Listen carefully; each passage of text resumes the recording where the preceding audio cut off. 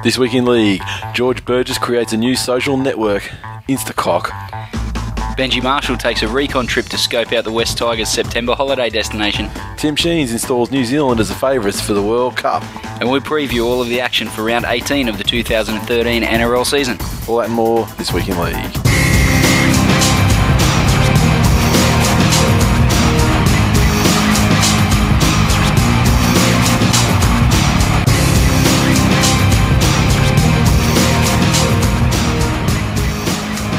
Welcome to episode 128 of This Week in League. I'm Nate. And I'm Glenn. Okay, so another week and a momentous week, really, for the show. Some people would say that, Nathan. As we release our second shirt. Other people would say it's a bit depressing. The whole situation's a bit fucked. Well, I mean, some people, like in the words of you. I'm just pulling my phone out here to go to my SMSs. This is going to be taken out of context. So what I didn't put any text around it. I just sent you a picture of the final design, as a design, and also mocked up on a shirt that a person was actually wearing. And your reply was, if it related to any other team, I'd say it was fucking awesome. Since it's not, I hate it. Fuck you, you cunt. Hearing it back, that's perfect context. Yep, that's exactly as it was intended. So the Tigers in Decline shirt is there, and we've had a pretty good response so far. There's been a number of people jump on board, but I reckon as we're listening to the show, as we're recording it on Tuesday night, I think to get it going, we're probably going to need another 10 people to pre-order this shirt. So if I'm going to buy one. You know why I'm going to buy one, Nathan? Why's that? So I can fucking burn it. You realise, you're paying to get them produced as well, so you're not actually going to buy one. I mean, you're buying one, but I'll buy one. You get one for free. I'll buy two if I have to. I'll burn both those motherfuckers. So, some people's been like, I'm thinking about it, or blah, Put your money where your mouth is, or shut the hell up about Tigers in Decline. Yeah, it's not even that. It's just like there's a lot of people who are like, oh, you make that shirt, I'll get it. Crickets now. So, the fact of the matter is, we're doing a pre-order because we need to hit a certain number of shirts to basically hit a level where we break even on the production of the shirts. I mean, we're not doing them, at a loss. I mean, but we're happy to produce as many as we break even. Exactly. I'm happy to break even just to have the Tigers in Decline shirt, to be honest. Because quite frankly, we both work day jobs which pay us exorbitant amounts of money. Exactly. We don't need to, we're not trying to be millionaires off this show. Exactly. I mean, it would be nice if some of the extra could pay for some of the cost of the show, but honestly, I just want the shirt. So if we break even, I'm happy with that. I just want it like some colour fire starters. That's all I want. Not chamois for your car. So we need at this point we need 10 more people, or else it's no go. And obviously, if it's no go, then we just refund the people who've jumped on. And I'm sure they'll be disappointed because let me tell you, some of them. Literally, I was getting the orders, email orders come through from PayPal, within 10 minutes after I first put it up there. It's just like, bam, bam, bam. I was like, fuck, those dudes are keen. So Trotter's first cab off the rank. Yeah, of course he was. You know why? Because he's a fuckhead. Or you could say he's a valued listener of the show who supports the show in the ventures. Look, you call him what you will. I'll call him a fuckhead. Now, another question has come up on subject of T-shirts. After Tigers in Decline, there's probably two shirts that people are looking for. One, a TWiL Nation shirt, which I agree is it's a good idea to have a TWiL Nation shirt. Must happen. Yep, must happen. The other one, undefeated asterisk shirt. We've been talking about that for a long time. So we talk about stuff for ages. Yeah, I know. Finally, we pull our fingers out. But then, as you've seen, in the last 2 weeks, I've just got super motivated and designed the New South Wales one in a row shirt, which doesn't get revealed unless New South Wales win the next Origin game. You'll have to show me that so I can make sure I buy one of them and burn the fucking thing too. Yeah, I'll show you later on. But that one's. I'm not even going to reveal that one or show it to anyone.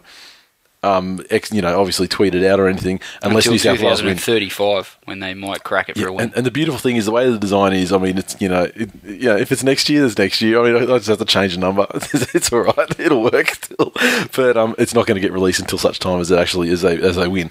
So there's that Tigers in Decline, and then what I was getting at is we need to have a vote. So people, you need to get in touch with us on Twitter or Facebook or whatever, and cast your vote for which shirt you want to see next after Tigers in Decline. Will it be a TWiL Nation one, or will it be one based around undefeated asterisk? Look, in my opinion, I think both will probably get made anyway at some point. I mean, I'd like to see maybe the undefeated asterisk one next, just to give the suffering Tigers in Decline fans their rebuttal shirt kind of thing, also from a business standpoint, so we can so we can basically get the other half of the market that aren't buying the Tigers in Decline shirt, but yeah. So that's the situation. TWiL Nation or undefeated asterisk shirt, designs TBA. But if you want one themed about either of those next, then let us know. But people need to prove: are they all fucking talk? Are they just a mouth on a stick? Well, that's true. Are they a $2 mouth with a 10-cent head? Yeah, because my time doesn't come cheap. So designing these shirts, I mean, I'm just saying that I've copped it. I've copped Tigers in fucking Decline for better part of 2 seasons down, Nathan. Yeah, that's right. And people are happy to lay the slippers in. Yeah, but don't want to put the money forth for a shirt. And I'm just saying, you're a tight ass, you're a big mouth, shut up or put up. Put up or shut up, whichever. Now, just on the subject of the shirt, Gary Cox, who is he's pretty much a serial pest on our Facebook. Gary loves her. He's a serial pest on Facebook, and he wants us to release a V-neck shirt. Which kind of fits in well with Gary loves the Cox. Yeah. Exactly. In his V-neck shirt. He started just by asking how it normally, and I said, look, no. and then he started putting on Facebook, let's go on V-necks. I sent you a message on Twitter saying that when Nicklin laughs at your jokes, yeah, which angels die. Yeah. The one about accessorising our shirt with a handbag. Oh, she laughed. She chortled. She laughed. And I told her to shut up. Dennis Valente, he asked if he orders Tigers in Decline shirt, can he have it signed by you? And I said, yeah, of course. So now you've got to fucking sign it. Fucking hell. Okay. As in, can I sign it? You mean sign it with just a signature with a pen, or put my mark on it, if you will? Look, I was thinking signature pen, but I mean Dennis listens to the show, so he can come back and let us know. If he'd prefer some other fluid use it as a sock, whatever. Now, feedback from last week. This is all Gareth L. So I mean, we asked about Gareth and what's Gareth been doing, and haven't really heard about his fortunes over there. Sam Dunn came back with probably the most exhaustive one. He said, all right, guys, just listen to this week's episode where you spoke about Gareth Ellis and how he's doing back in ESL. He played pre-season, then got a stress fracture in his foot while warming up for the first game against Leeds. Ended up missing 12 weeks. I spoke to some Hull fans when they came down to London, and they said, well, at least we got to see him warm up. He's back now and went pretty well until hurting his back for England against the Exiles in June, but he returned last week. You can tell what a quality player he is, but he probably looked better with the team of destiny that is the West Tigers. Why in God's name did he go to Hull? He got made captain pretty much on arrival. Also, I was wondering how you rate Adrian Morley in the list of English forwards who played in the NRL. He was good when he was on the field. Yeah. Morley. Much like Gareth Ellis in England. Except Gareth's injury, obviously Adrian Morley was off for doing head-high tackles and stuff. Yeah, he could take a... Could take a head off. Yeah, he could. But yeah, no, I thought he was very good. Adrian Morley. I liked him. Yeah, he was that good I forgot he was English. Yeah, and that's probably the highest compliment you can pay. Exactly right. Gareth Ellis. Yeah. We say his name in a funny voice. Yeah, I never forgot that he was English though, because of the way we said his name in a funny voice. Yeah. Fuck. Yeah. Gareth, mate. Fucking Aussie as. Gareth was great. And I miss yelling that. I miss it. That's great. All the people around me at games, what the fuck is this guy carrying on about every time he got the ball? Oh, that's great, Gareth. Bryn Owen said... Give me a bourbon, mate. They're like, hey, where are you from? Campbelltown or London? All right, Bryn Owen said, your mate Ellis has been getting carved up more than actually doing the carving, seeing how he's always injured. Beaver is a legend. He's getting carved up by a fucking surgeon. And he's ended the sentence, Beaver is a legend. if the NRL can turn the brothers Burgess, in brackets, more cranium than the Easter Island heads, into stars, Roby, who was trained by the greatest hooker of his generation, Kieran Cunningham, would rip it up over there. Kieran Cunningham? Is that Richie Cunningham's brother? He said, oh, yeah. Actually, I won't mention that. He said, I had the misfortune of discovering blanked out league internet name this week, and I thought you guys gave us shit, but this guy's a grade A twat. Keep up the good work. Tigers in stagnation. You'll never win fuck all with that cock in charge. Big Mick Potter fan, then. Yeah, massive. He said, says me with Nathan Brown as coach. Yeah. Shut up, mate. I mean, that was very ADD. I mean, like, there was so much content in there. It was ridiculous. Who sent that one? Sorry? That was Bryn Owen. Oh, of course. That guy. Yeah, and then we got Matt Boyle. Oh, and, fuck, here we go. This will be interesting. He opened it up, with a compliment. He said, you sheep-shagging, inbred, xenophobic motherfuckers. And he said, on a separate note, Gatta played a few games unspectacularly this year, having spent most of the season injured. Of the Aussie imports, Justin Carney's made the biggest impact on the wing for Castleford, but mainly because he's been banned about 3 times for a total of around 10 matches. Fuck. Justin Carney. Yeah, remember him? He had legs like Mal Meninga looked at Justin Carney and said, "Man, that guy's got some fat fucking thighs." Yeah, he had legs like a horse and also caught like a horse. Yeah, fuck me, he had some shit hands. Yeah. Carving up for Castleford. Yeah. Carving Can't up. throw a stiff arm, except for the 10 weeks that he's been out of suspension from the sounds of it. Yeah. What did he do? Who knows? He's a winger. Part 2, Matt Boyle. What has Justin Carney actually done? Don't encourage him. Look, I'm not saying Matt Boyle has to interact with us again. Who wants to hear from him? Oh, all right. We had Twitter feedback from our old mate Paraman. Haven't heard from him in ages. Your old mate. And he tweeted, said, still loving This Week in League podcast. It's actually funny when you haven't watched any footy. It makes the recaps a better listen. Someone stole his telly. Yeah. He's lost the love for the league. I mean, he's a Parramatta fan, obviously being called Paraman. Oh, he guessed. May as well change his name to Buy Man or something. Spoon Man. Suicidal Man.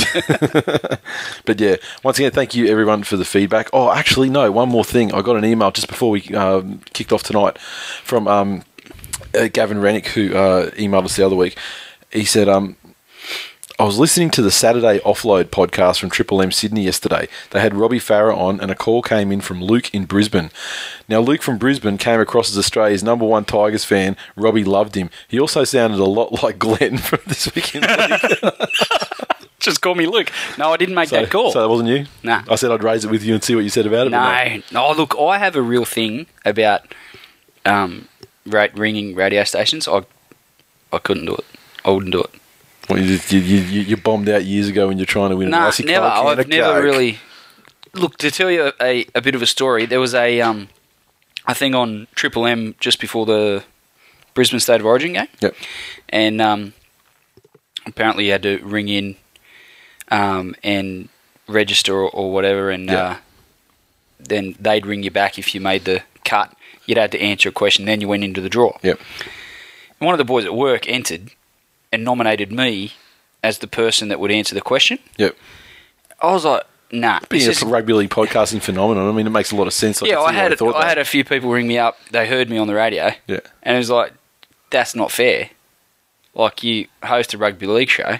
Yeah. Like, what were the odds of you getting it wrong? It was like, who kicks goals for Queensland and plays for the Cowboys? As soon as they started saying who kicks goals, I was thinking Cam Smith. And they said the Cowboys, thank fuck for that. Wouldn't I look like a right Matt Scott. Yeah. You got it. No, I'm not one of those people that would ring a radio station, because I listen to them and go, people that ring up and they air their dirty laundry and say, my husband's got a nasty case of herpes, but, sometimes when I feel a bit randy and stuff, I still, go home. They probably don't say that, but that's what I imagine, people ring up radio stations to be like. And you don't want to be one of those people? Nah. You were just helping a mate win a comp. Well, he sort of said, I've got Triple M on the phone. I'm like, fucking what? Why you tell me your fucking problems? Because you've got to answer this question. We can go to the Origin. It was actually before the Sydney Origin, because it was all expenses paid, flights and all the rest of it. Yeah. Turns out we didn't win. I was a bit, thank fuck for that, because it goes against everything I believe in. So fuck ringing radio stations. Well, there you go. There's a bit of radio station 101 from Glenn. Exactly.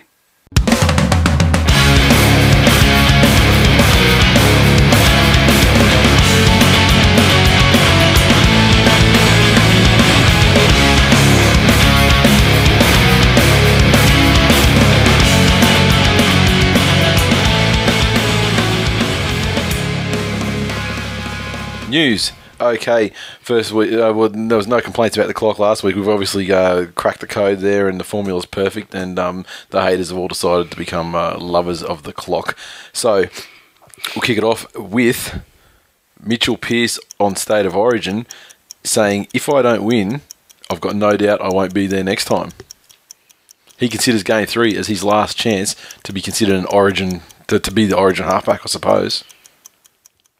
Yeah, that's interesting. I mean, he probably could have said that 3 years ago, and it would have been just as apt. But look, I think Reynolds is the halfback of the future for New South Wales. I don't think Mitchell Pearce has done anything to really cement his spot or show that he's an Origin player. I think he goes missing in big games for long periods of time, and you know, when that applies to club games as well, you know, significant club games, he tends to go missing. Yep. And that fact's been overshadowed a lot by Maloney, certainly at the Roosters. You know, fair enough, he's been fairly honest, but he also had some decent games at club level too. That, you know, he's never had at Origin, and he's been the halfback in 4 of the 7 series losses. Yeah. So not good enough. Not good enough, Mitchell Pearce. He should be gone already, in my opinion. All right. Holy dooly, that just comes out there, doesn't it? Dugan. Where was it supposed to come out? Dugan could rule himself out of the 3rd Origin game because he's got a kid due on July 20, which is 3 days after the game. Kid could come early. He wants to fly up to Queensland because it's where his ex is, so he's not with the chick anymore, and so he's going up there to be present for the birth. She must be a big fan of Josh Dugan's if she was like heavily pregnant and moved to Brisbane away from him. Yeah, well, I mean, you know, that's like, you know, the Canberra broke up with him and. Yeah, the Broncos. I mean, yeah, they didn't have a one-night stand. They didn't even play just a tip with him, and or maybe they did. But yeah, maybe he's not going up to be like at the bedside. Maybe he's just going to be on the roof of the hospital, wetting the baby's head with some cruises. But yeah, it's always unfortunate. Babies are always due. I mean, why can't these guys fucking, you know, organise a route in March? So the baby's going to come out at Christmas time. No footy on. You actually got a bit of a holiday from your pre-season training as well. Hasn't really kicked off either. And you know, go from there. I like the way you think. I mean, it's intelligent, isn't it? I mean, I guess that's why I'm not a football You're wondering. Player. So your question is, why isn't Josh Dugan intelligent? Yeah. Well, okay. Point let's made. Crack the fucking code with that, shall we? Yeah. Okay. Jack Reed out 4 to 6 weeks with a dislocated collarbone. Broncos doing it so tough. By sliding into an advertising sign. By sliding into advertising hoarding. Wow. Yeah, not good. Gee, Broncos are fucked. We're going to get into that later, though, but... Oh, Jesus. Yeah, mate, look, I tell you what, they're really just never going to recover from that, you know, mustering all that energy to beat the Tigers. Their players run themselves ragged that night, and it was a credit to them. They got a good win, but, you know, it's much like when you run a Datsun 180B when you're just redlining it every day. And that's what they've done. They redlined the Datsun 180B that is Jack Reed. And he blew up. There you go. Okay, now the rumours are abounding at the moment, and I've heard it from several different sources. So, I mean, applying the old where there's smoke, there's fire, Benchy to the Waratahs, that's the big word at the moment. Well, he's shown no ability recently to be able to kick out on the full. I was just gonna say that, which is, you know, pretty much and he's shown no real skill at goal kicking either, which are probably the 2 primary skills required to play rugby union. Certainly, if you play in any position that Benji's going to be eligible for, it probably fits the bill as far as he's not the best defender in the world. Yeah, true. But they don't play run. They don't like people running the ball and you know, putting passes on either. So you can't do any of that. Much like you said, when he was starting on the bench for that game, maybe he could throw the line-out ball, start him off the field, face him in, and get it into a player actually on his own team. Yeah, Well, maybe. Maybe. Well, yeah, I mean, guess it's more of a contest. Who knows where it's going to end up? Yeah, Might true. still end up in the fucking grandstand. True. And finally, George Burgess's dick. Yeah. He must have been sending... wait, hang on. That was way too enthusiastic. You're fucking delicious. Let's talk about his dick. A fucking spotted dick with a fucking delicious English cuisine. So yeah, he's sent them to a young lady, presumably, who's then put them online. Thanks, love. Look, I just want the first thing that, and all rugby league players should fucking learn. I guess people with the whole Snapchatting and everything like that. I mean, I would think that if you're going to have your face in a photo, then that's great. You call that a selfie, send them a picture of your face. If you're going to have your dick or something in a photo, or your tits, why not crop the head out of it, or just make sure that your face isn't in the shot? So then there's like some sort of plausible deniability about the fact if it's actually you or not. Yeah, that seems like the most obvious thing in the world. My question is George's recent trouble in Cairns. Street pole. The story was, or did he pull the pole out of the ground, or did he pull his penis out of his pants and beat the car with it? Well, that is the question, and nothing's going to happen out of it. And I mean, and I don't think anything should happen either. I mean, if he's been sending them the chick and she's put them online, then so be it. It's not like he broadcast them out from his Twitter account. He's just he's like, hey ladies, look at my cork. That's great. Check. Look at my cork. I call it Gareth. Call it Big Ben. So yeah. I mean, he probably shouldn't get in any trouble. Call but, it Queen Lizzie. But I mean, fuck the thirst on fucking Twitter though. Yeah. I mean, listen to those bitches. Oh mate, it was just like when they first leaked. I mean, what I heard on Twitter was this, just like.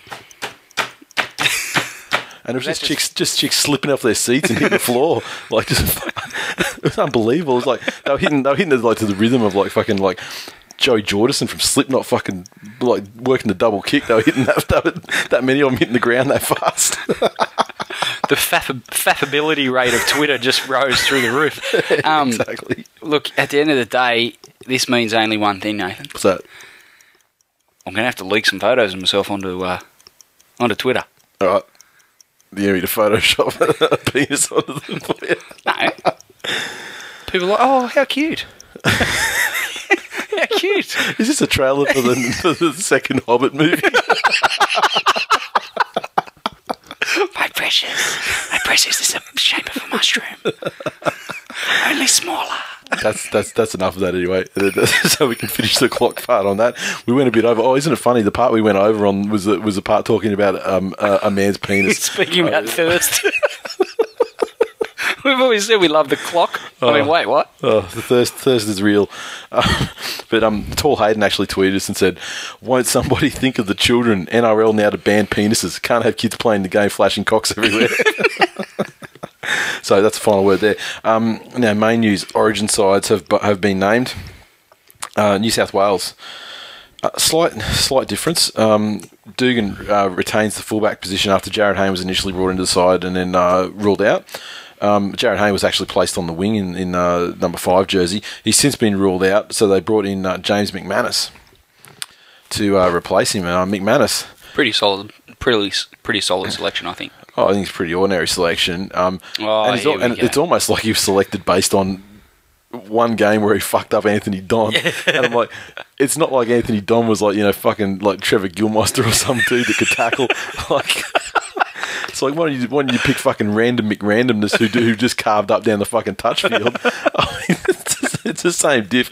And they put all these, his stats work out pretty high based on the whole Moneyball sort of thing, And but still, you probably would have been hard pressed to find a better candidate than Jorge Tafua, but Georgie. Yeah, exactly. And I mean, didn't he remind him? We'll get to that.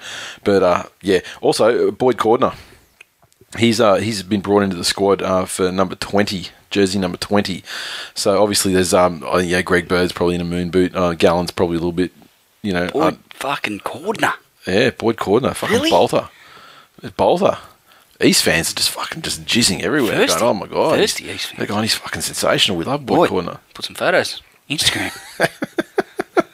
But yeah, I guess there's a lot of up in the air sort of stuff there as far as injuries and stuff concerned. Tamau comes back, Woods drops to 18, so he's still in the squad. I guess pending, I guess if Gallen's injured, I mean, there's some forwards that have got some question marks. Tamau's got plenty of time to get caught drunk again. Plenty of time. Dude only needs fucking night, doesn't he? Queensland, unchanged. Of course they are. 19th man is Will Chambers. I don't know if they went as high as 19 guys last time. So does that mean there's a suspicion over one of the backs? Well, probably Justin Hodges in the side. Yeah. He did. Brent Tate. I mean, that dude has to strap himself to a fucking gurney to get Justin Hodges with drips and all sorts of shit. The hamstring fucking tension of a tampon string. Or is it like the tension's actually more tense? Well, it depends which way you look at it. Either way... Well, he's the tampon, though. He is there. I mean, I like the tampon one because, let's face it, he does have a habit of being in for one and out for four. Fuck, for a guy that is so crucial to his team's fortunes, fuck, he has some time out. At every level of the game, too. Like, just fucking... Like, when he's on, he's on. Like, and he usually plays pretty well when he's actually on the field, but fuck... You got to do the sums and think, is it worth only having him like once or twice a month? Yeah.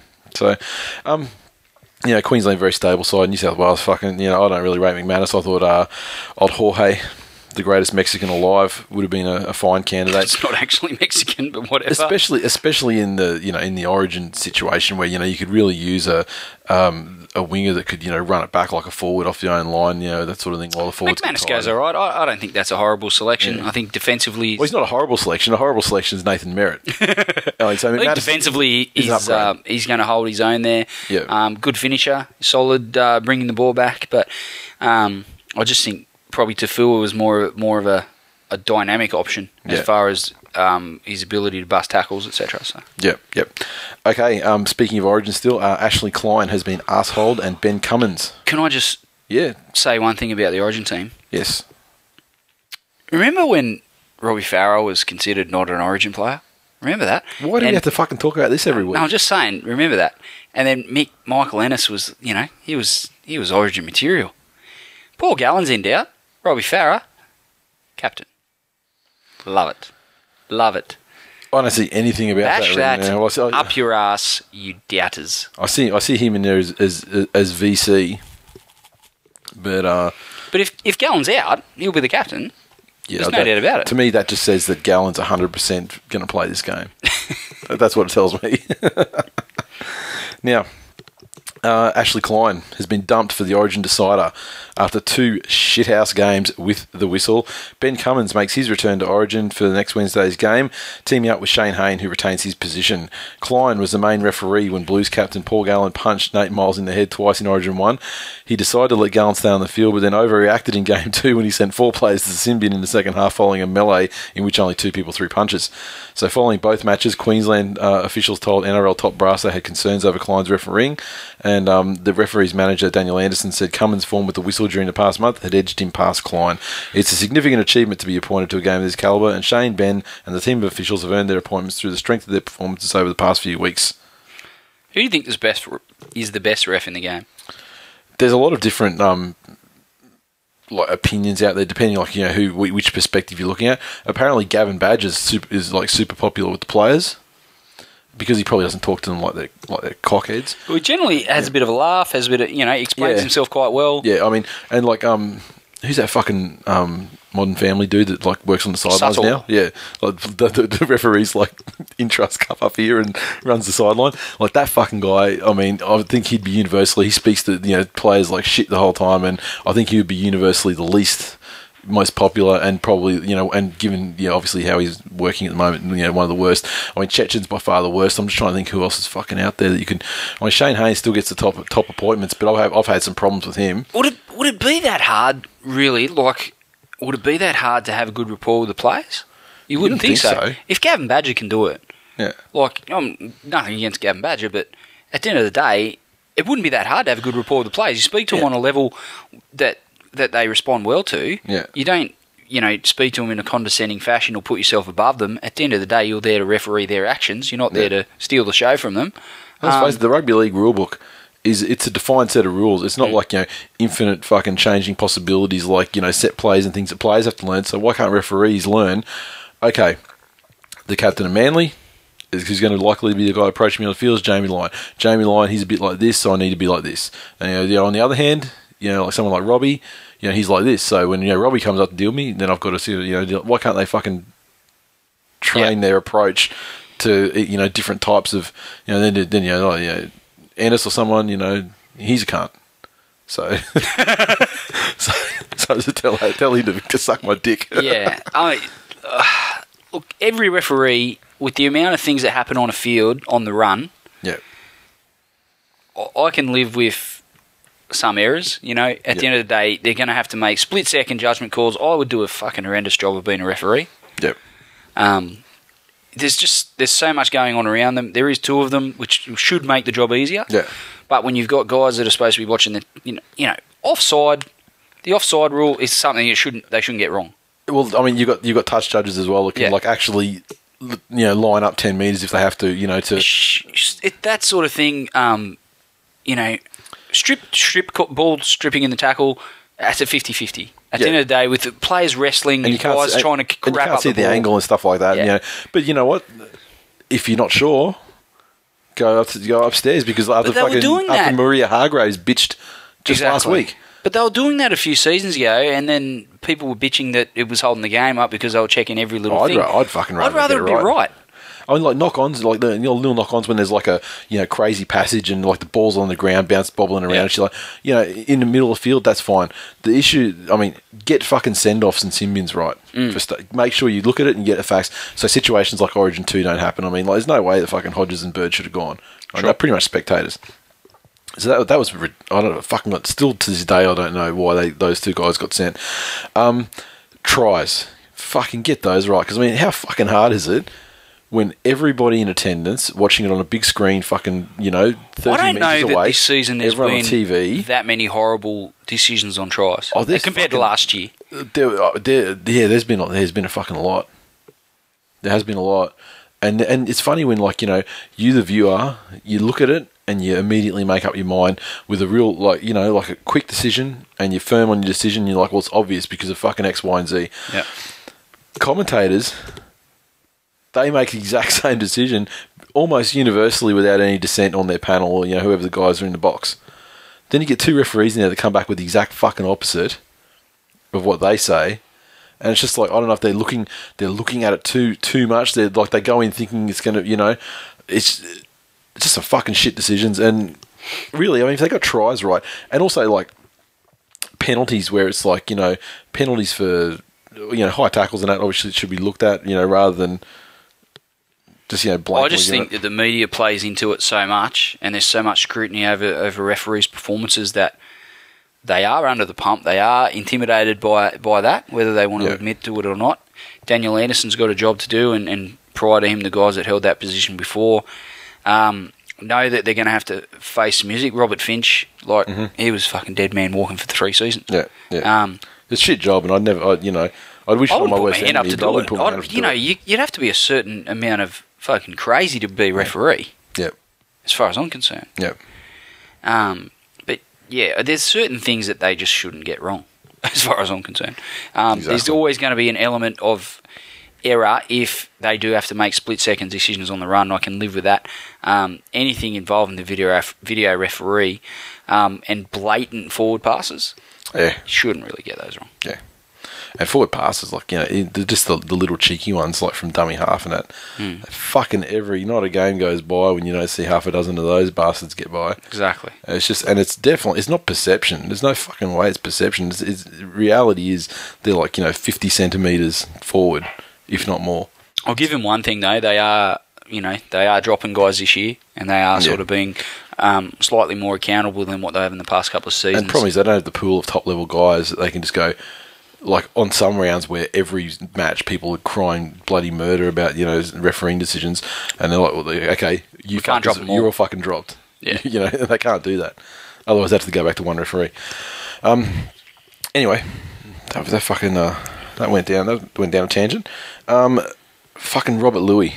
This article came out written by Peter Bedell, and this is just, and I think it's bad. BADDS76 on Twitter. He's not on there too much. Believe me, I've tried to get him on there. Fuck this fucking article. I'm going to read out some selected parts. After 2 years of hell, Robert Louis finally is at peace. The evidence isn't just in his football. Spend just 5 minutes talking to the Cowboys halfback and he radiates contentment. There was a time where he feared his rugby league dream was over. Just over a year ago, he was temporarily banished from the game by the ARL Commission, the code's punishment for an off-field incident involving partner TWiL that saw Louis placed on a 2-year good behaviour bond. During his stint in NRL purgatory, Louis admits he feared he would never play again. He viewed the ban as his road to perdition, seemingly discarded for a mistake he eternally regrets. That's the fucking opening of that article.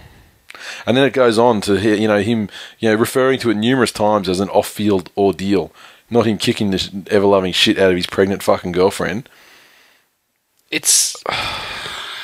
I just wonder, let's just say, Robert Louis he's at the pub with his mates, right? They're there. An altercation breaks out at another table between a bloke, totally unrelated, nothing to do with Robert Louis or any of his mates. Yeah. A bloke and his missus. And he, the bloke smacks his missus up, right? Yeah. And slams a sliding door on her head and kicks her in the pregnant guts. If he does all of that, yeah, probably only serves my story a little bit better. That's what I was thinking. If Robert Louis is sitting there, what do you think goes through his head? Does he go, yeah, you fucking teach her a lesson? Or does he go, fucking play on, play on? You know what? That should probably happen behind closed doors. After it's half closed doors. Half closed doors. And then open. And then closed. And then half closed again. And half open again. Or I can guarantee he doesn't sit there and go, that's absolutely fucking deplorable behaviour, and I'm going to go over and fucking smack that bloke up because well, you know what he does. You know what? Shit human. You know what? He probably does think that, and then whoever he's at the table with goes, don't you? How fucking dare you say that? No. Because anyone that's going to be mates with Robert Louis condones that behaviour by way of their fucking mere friendship with the bloke. Yeah, and he's big. He's NRL purgatory. That cunt should have been in fucking life purgatory. Yeah. Twice. Yeah. Twice he did it. It wasn't like, fuck, I tripped and fell and I just managed to catch my missus's fucking drawer on the way down. Oh, I feel really bad about it. Never happened again. And he's gone on some fucking real tangent of philanthropy and gone on a big push for women's rights and protection of women and domestic violence causes and all the rest of it. He fucking hid. Mm-hmm. What he fucking did was hid. He hid like a cat after smacking his missus up twice. Once when she was heavily pregnant, soccer kicking her in the fucking head. Yeah. And now we're writing pieces in widely published and read publications. Yeah, I think it's Courier Mail, this one. Yeah. Just fucking unbelievable. And they talk about his... sympathetic pieces. Fuck that. And they talk about his... where is it? He viewed the bandage seemingly discarded for a mistake he eternally regrets. He was not discarded anything. I mean, does he eternally regret the second time, or does he eternally regret the first time, or both? Because if he eternally regretted the first time, he couldn't have regretted it too bad, because he then went and did it 12 months later. Well, again. That's right. He actually celebrated it on the anniversary of the last time. I mean, it was almost like a fucking reenactment. And his mate, he's got a mate down there at Cowboys now, or up there at the Cowboys. Cowboys veteran Brent Tate succumbed to injury. Louis found solace in the casualty ward. It wasn't good when Tatey hurt his leg, but when he did it, he was there for me and we got through the hard stuff, the rehab, together.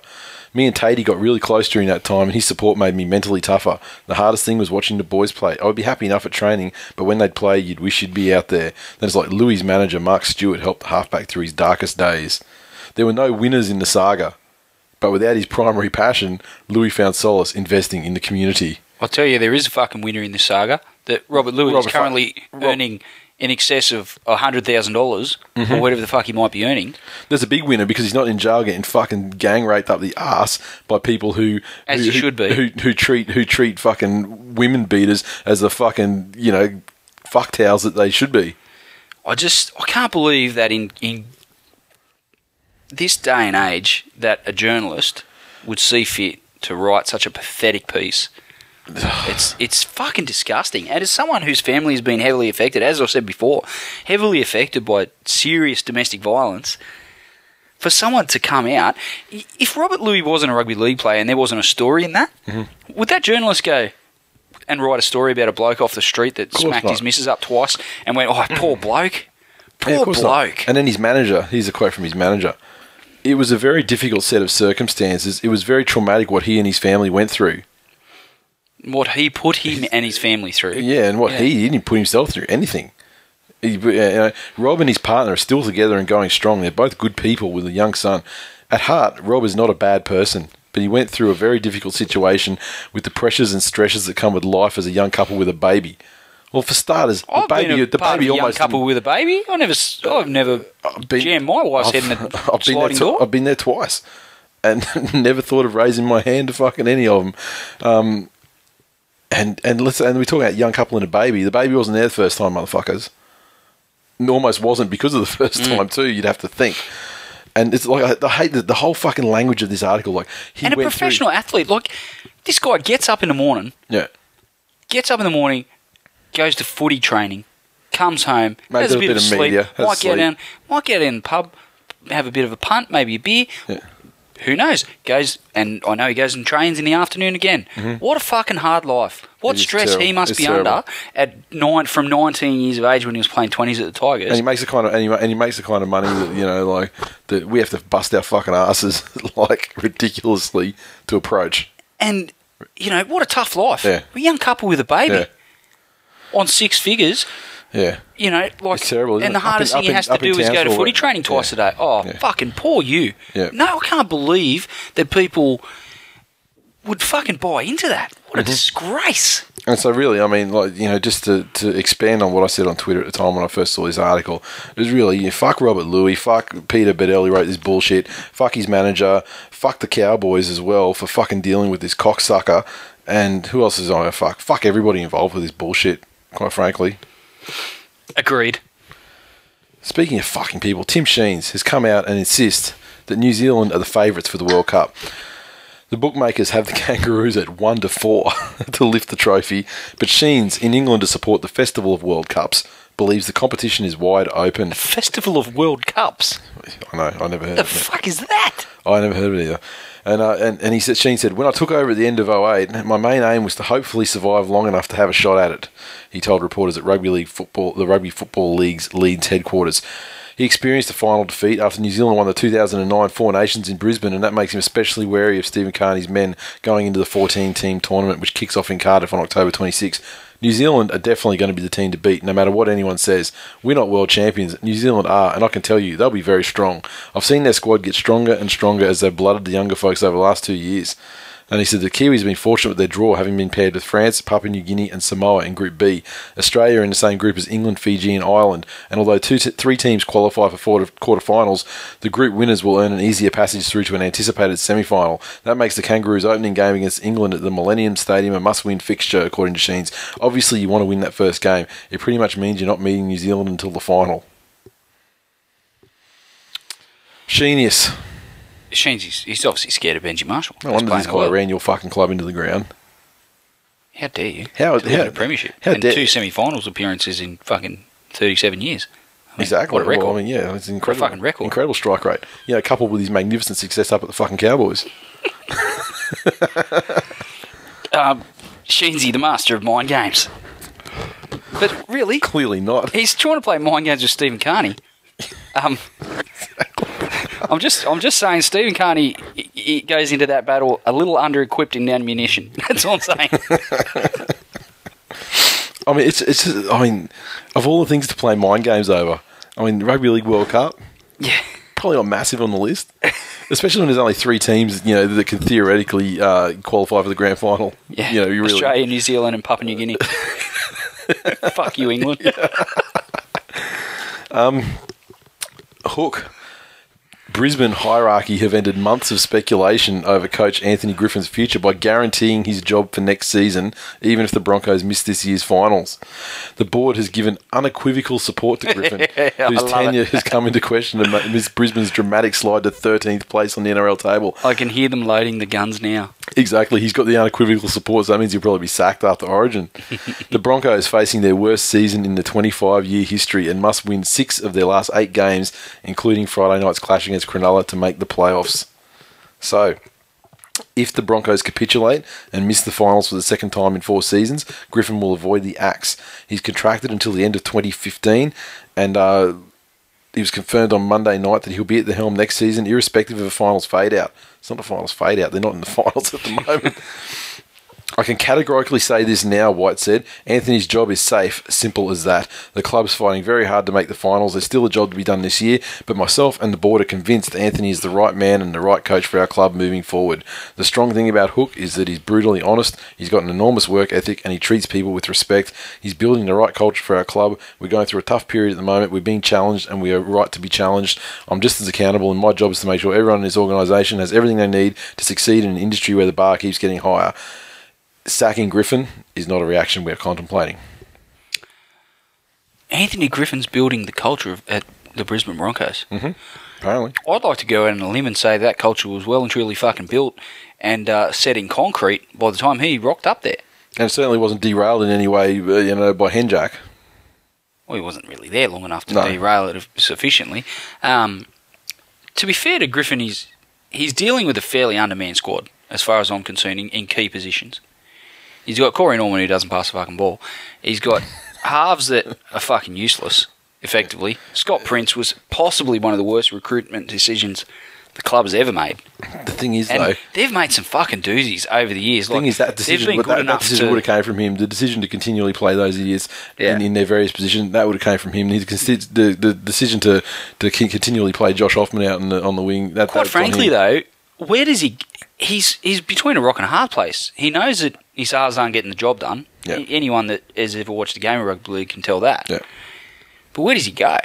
Are who are their 20s halves? Yeah, I wouldn't be able to fucking tell you. Yeah. What do you do?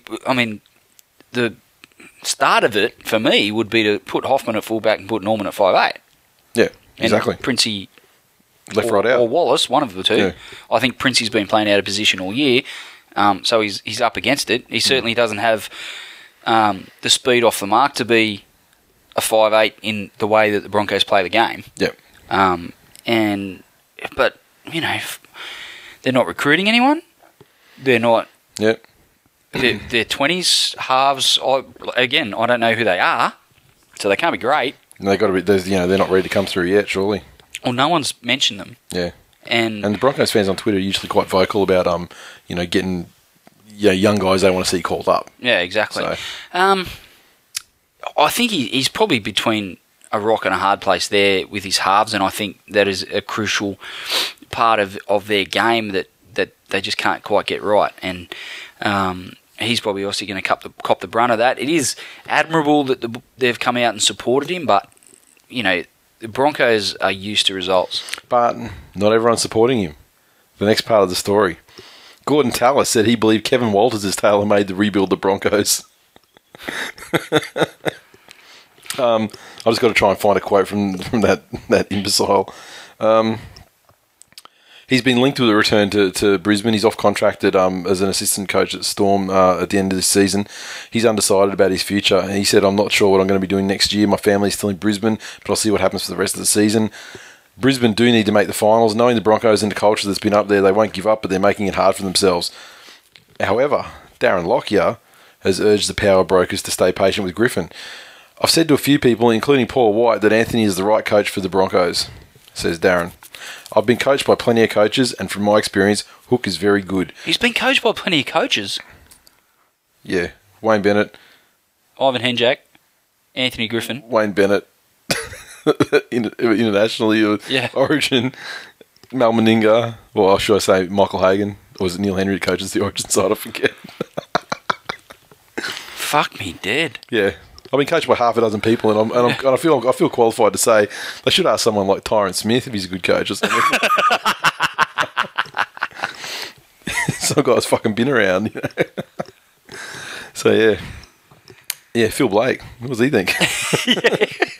Phil, what do you think of Anthony Griffin?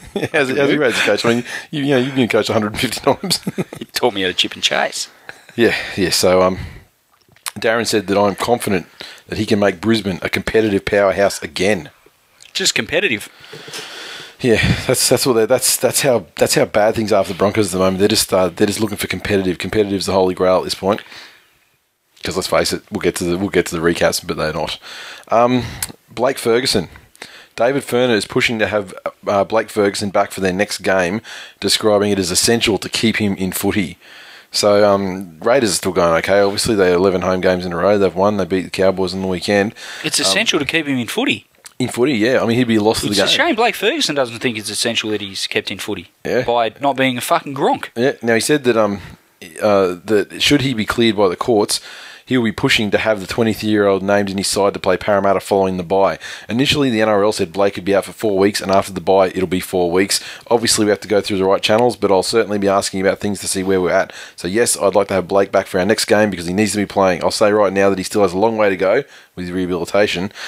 But an essential part of that is to have him back in a footballing environment. There's more. I've spoken with both Anthony Mundine, who's been helping Blake, and the NRL. They all agree Blake needs to be back in football. So right now it's a matter of having a look what happens and then sorting through things with the right people. That's one thing I'll say about Chock Mundine. He's not afraid to put himself out there. Oh. No matter how many people slam him. Yeah. Because Mundine, because he says he should be back in football. Yeah, let's David be back in football. David Furness taking his word for it. Fucking hell. Yeah. If he's convicted, and that's the thing. Oh, well, if he's cleared by the courts. Well, of course, if he's cleared by the courts. But who said he's going to be cleared by the courts after the bye? Yeah, exactly. They could adjourn it for 6 weeks. Yeah. What happens then? There's not. I mean, these court appearance things, they're never usually one and done. Usually it's like 5 minutes in there, file some paperwork. If I can see you in a couple of months. So, yeah, exactly. And speaking of, there's gronks that need to be rubbed out of the game. Mitch Allgood has your mate, Rennie Matua's come to his defence. Oh, Rennie. And he said that Mitch Allgood had no choice but to hit or be hit when he took on Steve Matai on Monday night. While Matua said he doesn't condone violence on the field, he's defended his teammate for punching Matai. Mitchell's desire and want got the better of him in the end. Frustration came into his game. Stevie's a very scary guy and he's been a bit of a bully, so to speak.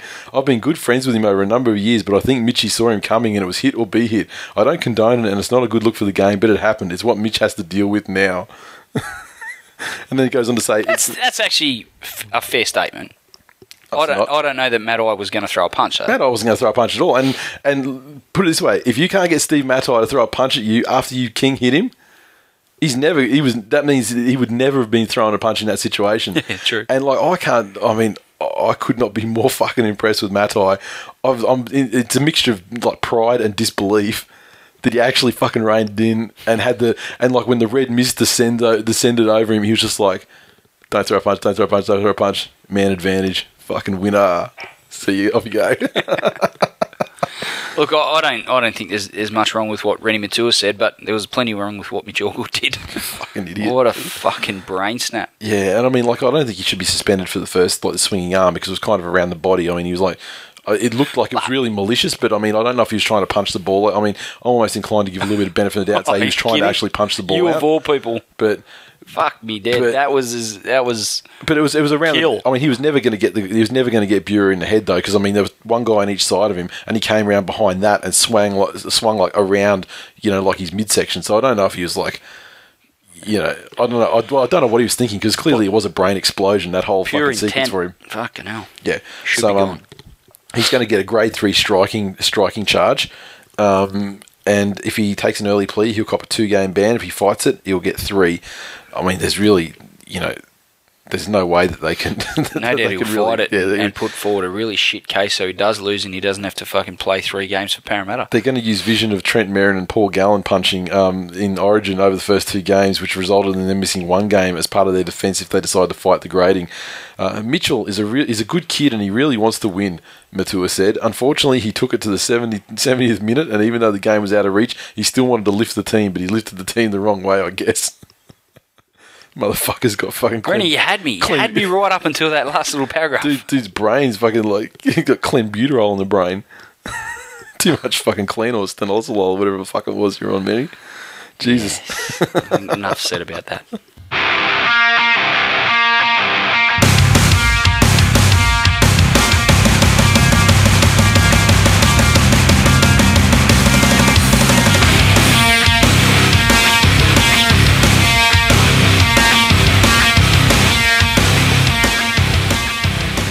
Recaps. Okay, kicking off a Friday night football. Melbourne Storm 32 defeated the Brisbane Broncos.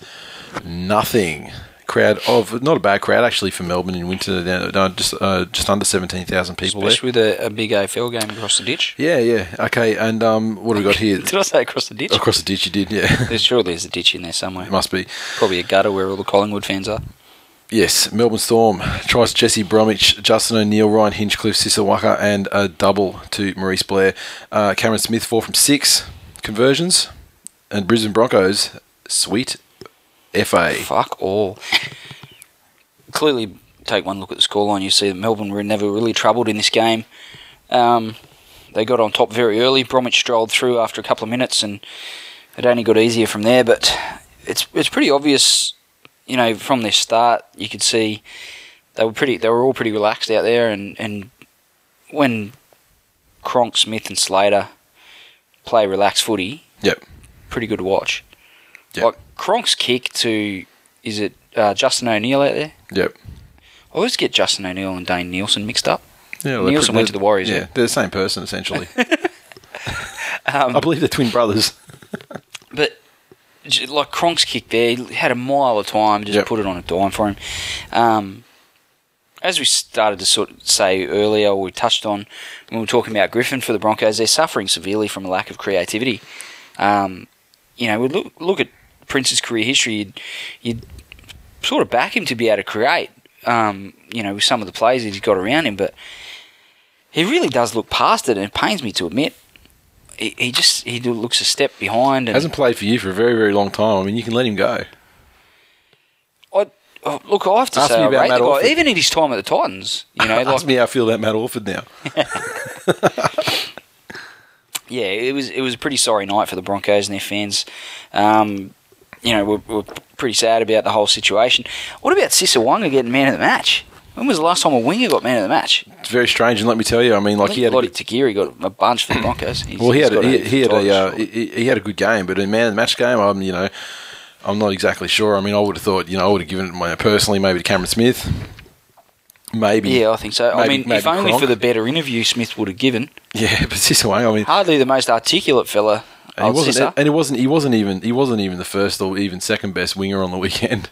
And he's managed to jag himself a fucking man of the match award.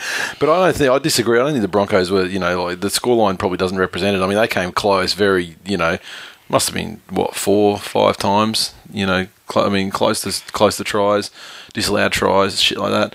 I mean, they tried their guts out. And bomb tries. But I don't know that Melbourne, were at their absolute peak. And they did it pretty easy. I think there's a bit of rest fault going around too from the Broncos fans. 32-0. Which makes me fucking cack myself. Look, the Broncos, as they always do, they tried their guts out. And, they never gave up at all. But I just got the feeling that, even if those tries had been allowed, Melbourne were playing fairly well within themselves.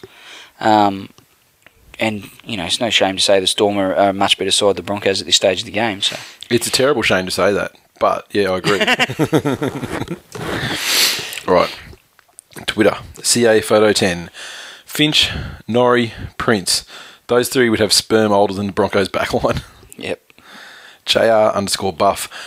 And he'd probably take photos of it just quietly. I would back Ray Charles to hit a bullseye in darts before the Broncos to score points against the Storm. DJ Explain. Fucking Miranda couldn't score in a brothel with a pocket full of greenbacks. #useless. Some pretty impressive efforts to stop them, though. And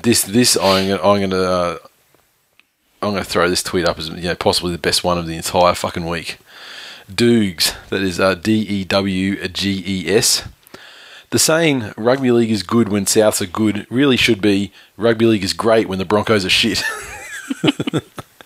Ben Dunn 43. Geez, Broncos fans are almost as fatalistic as drag queens fans. And there was a bit of mass wrist slitting and stuff going on Twitter anyway from what I saw. Yeah, there was a little bit going on. Erebus Chaos. He's tweeted this to us and the Brisbane Broncos official account. The sooner Prince fucks off to England, the better. I love the Bronx, but fuck me, Prince is fucked. Jesus. The only improvement that he could have put on that tweet was tweeting to Scott Prince's Twitter account as well. Garbs 1985. Lick the blood off the sword, Broncos. Storm just killed your season. Jeez. Yeah, That's fairly dramatic. mate. There's a fair Venn diagram crossover there between fucking listeners of this show and viewers of Game of Thrones. Let me tell you, a lot. Like, as people would say, like, this week in Game of Thrones. But Hammers H4MMERZ said, when the Broncos win the spoon this year, will Prince be the first half to guide two different teams to last place? Broncos in decline. Son. Well, it's not impossible. I mean, as things currently lie, you'd go, well, Parramatta are so bad that no one's going to surely fall below them. But the Dragons are pretty fucking bad too, just quietly. Yeah. Okay, and Amy Lee _, said, the Storm are like the Lannisters. They're strong and powerful, but everyone hates them because they're evil, despicable creatures. Fair point. So I think what does that make the Broncos? Starks? No, that implies that there's some kind of honour and goodness in them. True. Really? Phrase.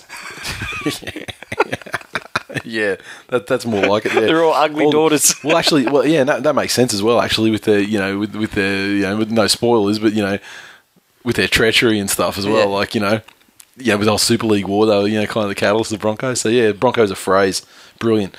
Next game. What about me contributing to a Game of Thrones, like a reference thing? Stuff. Yeah. So Manly like the Starks just constantly get like the most honourable good people in the entire fucking kingdom of rugby league, but constantly being fucked over by referees. Except they're actually successful and victorious a lot, so this can't really be the Starks either. That's a hard analogy. You finished? I'm not even fucking started yet. Wait till we get to Monday Night Football.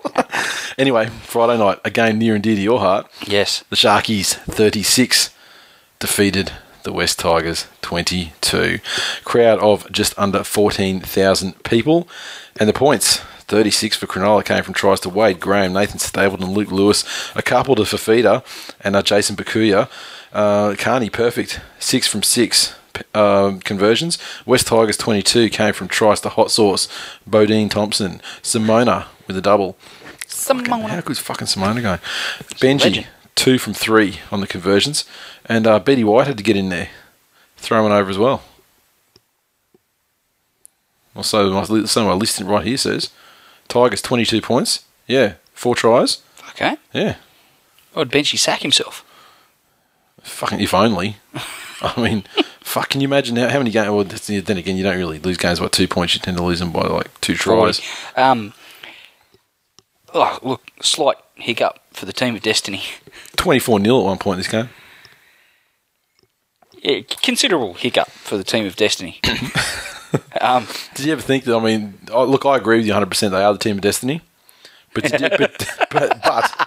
I just want you to entertain this possibility. They're destined for the spoon. Yeah, their destiny is to be shit. I mean, do you think that might be the case?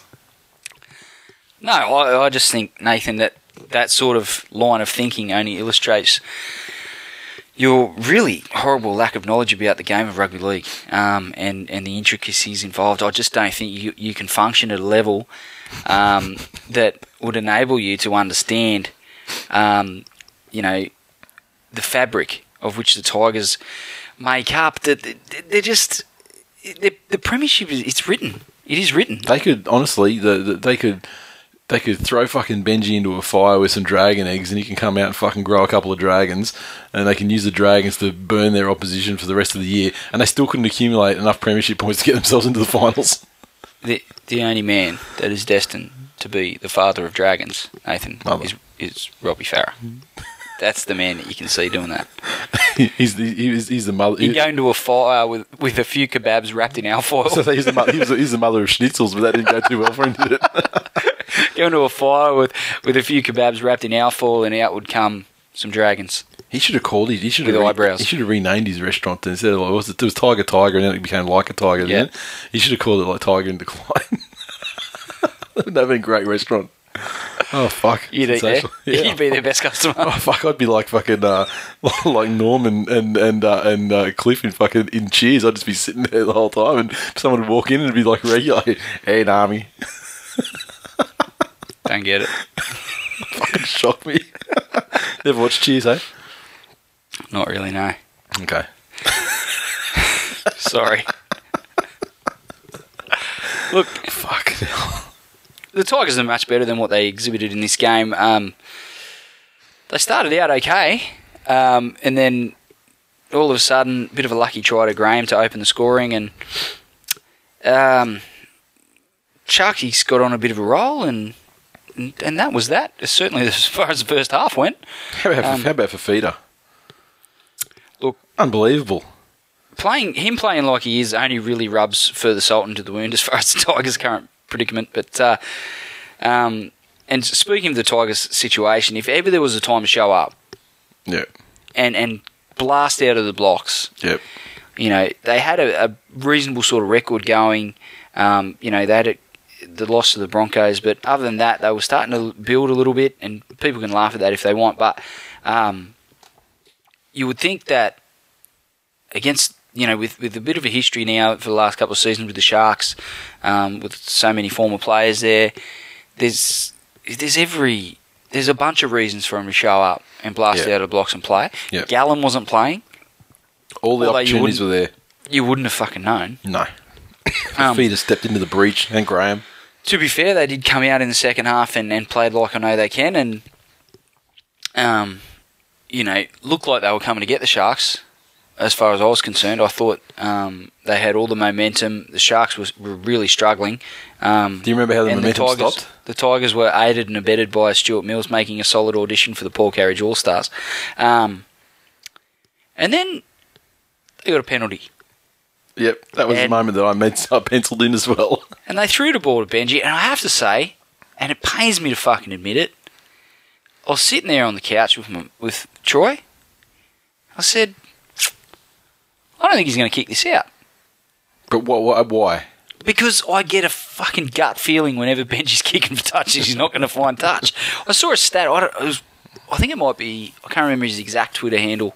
It's at Niles something. It's a guy by the name of Mitchell who's a massive Tigers fan. And I don't know where he dug up the stat, but apparently 9 times Benji's failed to find touch. 9 times across his career, or 9 times in this year? I don't know what the time frame was, but if it's 9 times in your career, it's pretty ordinary. Yeah, exactly. It wouldn't shock me if he said 9 times over the last 2 seasons. And that was it. They built a lot of momentum. They were coming to get the Sharks. You could tell the Sharks were starting to get a little bit worried. The ground they were making, the tries they were scoring were far too easy. And that kick didn't cost us the game by any stretch of the imagination, but it certainly killed all of the momentum that they'd built. It did shift it massive. And then the Sharks come down and scored, and the Tigers, to their credit, fought back and scored straight after. But, you know, fuck me. Like, there's certain skills, we were talking about the rest before, there's certain things you shouldn't get wrong. Yeah. There's certain things, when you're there and you got the ball, and all you have to do is kick it over a fucking sideline. I mean, not hard. Not rocket surgery. And it wasn't like he was really like trying to bite off that much either. Like, it wasn't. He just mistimed it, like so many of his goal kicks, Nathan. Quite frankly. Exactly. Exactly. I'm glad you finally come on board with that. Look, credit to the Sharkies. Fafita had an absolute blinder, man of the match performance, and well deserved. You know, our record against the Sharks in recent years has been fairly dominant. Yep. This season we've now lost 2 to them. And you know, both times we played very ordinary. It's disappointing against a side that we have really fucking dominated since at least 2005, if not further back. So disappointing. Just a blip on the radar. We'll be back stronger and bigger and better than ever. But and re-continue our charge up the ladder, which is so far gone one place and counting. And we will continue our charge into the 8. And you can all bash your Tigers and Decline shirts up your ass, just quietly. thisweekinleague.com/shop to pre-order. At 3-card. You sound like that guy at the end of the fucking political ads. Spoken by Ian Goulis. For This Week in League Tigers in Decline. Authorised by Tigers in Decline. 3-card magic trick. Benchy Marshall in top form tonight. If he keeps this up, he'll be in the ESL in no time. He really was in top form because there was 2 passes over the sideline, a kick that didn't find touch, a missed goal kick. 2013 vintage Benchy Marshall performance. Drew_Nathan5 said, shouldn't there be a celebration for Lawrence's last game of the season? # in for 1, out for 10. J Stib, who goes by the Twitter name of Poonslayer. Any team looking to increase their size only needs to recruit one of Nathan Stapleton's biceps. Hash curls get the girls. Hash Tigers in decline. The _ Q78. And he tweeted this to the West Tigers. If I turn up to work and perform like this, I wouldn't be employed next week. So I always respect the people that actually just come out and like just slam the actual target of their message. 3-card magic. You didn't just sniffle. I did. That's probably the first time I've ever sniffled on the show. How dare you? I'm very sick and my voice is running out, as you can probably hear. Poor you. 3-card magic trick. Who is this Stuart Mills nufty? He's playing himself into a starting spot for the Nathan Merritt All-Stars. Hash Barry Crocker.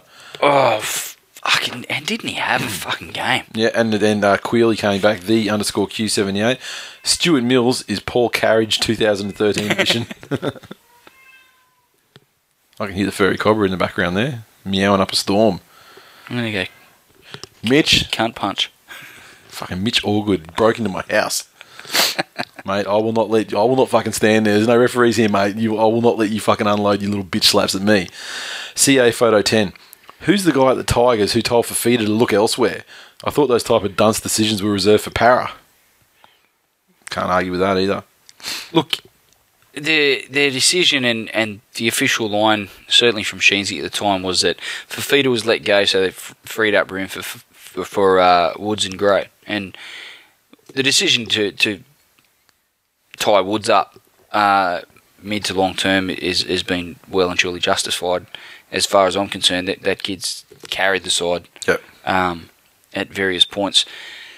Quasi Grado, on the other hand, since being KTFO'd, hasn't quite been the same. And he's been battling back from various injuries since. So the jury's still out on him. But you can't really argue with the Woods decision. But, if it was Woods and Fafita that they decided to keep, rather than Woods and Gray, you certainly if Fafita had continued the form that he's showing at the moment and was still playing for the Tigers, you couldn't really argue with that. But in the toxic two dressing room environment, Fafita really felt like he couldn't thrive. I'd say. I wonder if he was Team Robbie or Team Benji. Yeah, I'm not sure. We got Chapo, the creator, said Fafita mania just ran wild over the West Tigers. Hash Tigers in decline. Hash bye-bye Benchy. That's one thing about this whole Benji thing, right? If he does leave the Tigers. Yeah. What's the over-under on how long Tim Moulton will be at the Tigers for? That's true. Those two are stuck together like Fluffy and Benny. Well, not that Tim Moulton's going to follow him wherever he goes. It's that he's going to be arseholed out of the club. Yeah, because that whole dressing room is going to get shut down. So the amount of players that just disappear from first grade, it'll be interesting to see the names. It will be. It's one thing as far as the fallout goes. If it will show whether the whole two dressing room thing was a load of bullshit or whether, because at the end of the day, if guys have aligned themselves with Benji and then but Potter's a new coach, so he might put a stop to that shit too. Coming to assert his authority, and maybe that's why they're playing so shit this year, because they're resenting the fact that they don't get their own dressing rooms anymore. And they talk about like little buddies. Can't argue with Robbie's form as far as I'm concerned. Yeah, certainly for the Tigers, he has and that's all you can ask. Yeah, but as a team, they're playing like a bucket of shit. No, but if you want to look at as far as how the two dressing rooms are performing, yeah, exactly. Luke Shark 74 said Fafita and the hot sauce shuffle. How would it feel getting stepped by a prop? Tigers in decline. A prop that's got some pretty impressive footwork. I don't think there's any shame in that. And Tedesco was one of the best players on the field. I want to give the final word to CA Photo 10 again. Oh, fuck. Wonderful piece of marketing timing. Those Tigers in decline shirts will now sell like electric blankets in Iceland. Next up, another smashing. Sydney Roosters 36. Defeated the St. George Illawarra Dragons 0. Just under 12,000 people down there at Kogarah, and the points went as follows. Roosters tries 2. Maloney, Boyd Corden and Michael Jennings, 2 dads, Aiden Guerra and Daniel Tupou. Maloney, perfect 6 from 6 goals, and the Dragons, nothing. Sonny Bill only played a really small role in this win. Twinged a hamstring and was pulled off rather early. As someone who has him in Supercoach side, pardon the pun, very fucking disappointing. It says a lot about how bad the Dragons were, considering the Roosters' best player was barely sighted. Not much to say. The Dragons were uncompetitive. The Roosters played within themselves and ran away with it. Jennings in full flight. He's keeping a low profile at the Roosters. Yep. It shows that he's matured and he's learned a bit of a lesson from the experience at Penrith. And or he's in an environment where, it's a good environment for him. Not cocksuckers trying to offload him. There was never going to be an environment where he was going to be better received and more lauded over than Penrith. Yeah, but also he had on the flip side of that, he had people daily questioning whether he was going to get arsehole because his contract extension was too much money and he was sucking up too much cap at the side and blah blah blah. So he's not going to be hearing any of that down there. If he was playing like that, if he was playing with the same consistency at Penrith, that he is at the Roosters at the moment, not one person would question his value. Yeah, it's a lot of money for a winger, though, isn't it? I mean, for a centre. Fuck, he's worth every cent when he's playing like this. I don't know if any centre in the world is worth that. Chris Lawrence, but Tim Spooner. if you're paying $600,000 a season to Chris Lawrence, say, I mean that means he's getting like $300,000 a game. Fuck that. He'd want to score 10 tries a game for that kind of money. Jesus. Oh, he's more than capable. There's no doubt about it. It just makes you why things couldn't work for him at Penrith, and maybe he's playing like he is because of the change. But you know that he always had that ability in him, and yeah, disappointing. I would have liked to see him stay and play out his career at Penrith, given that he was a junior and come up through the ranks and was fairly highly touted from a very early stage. So the Roosters kept rolling on. I think against some pretty ordinary opposition, Pearce played pretty well. Yep. And yeah, the poor old Dragons didn't really have an answer. Clearly. They couldn't even get on the board. Yeah. Useless. A good side when they're on song, the Roosters. When things are working for them, they're good. I like the way they play. I think that they're definitely a very beatable side, but when like you said, when they're on song, they look pretty good. They score some nice tries. At Mark Hill, this St. George effort, in quotes, might even put a smile on Jamie Soward's miserable little podgy face. London would even give them a game. I saw someone post a meme saying, who are you going to blame now? And it had Jamie Soward, like a big close-up of Jamie Soward's head, smiling. Yeah. Mr. Bowles. I say this as a lifelong Penrith fan. Dragons fans, how do you keep turning up? #woeful, #nothing left to choke. Devonhead. It's been a pretty dramatic fall for the Dragons, considering but we went 2009, 2010. We're only talking 3 seasons now. But we've spoken about this as well on the show, that the fact that they went all out for a premiership, got Bennett in for a certain amount of time.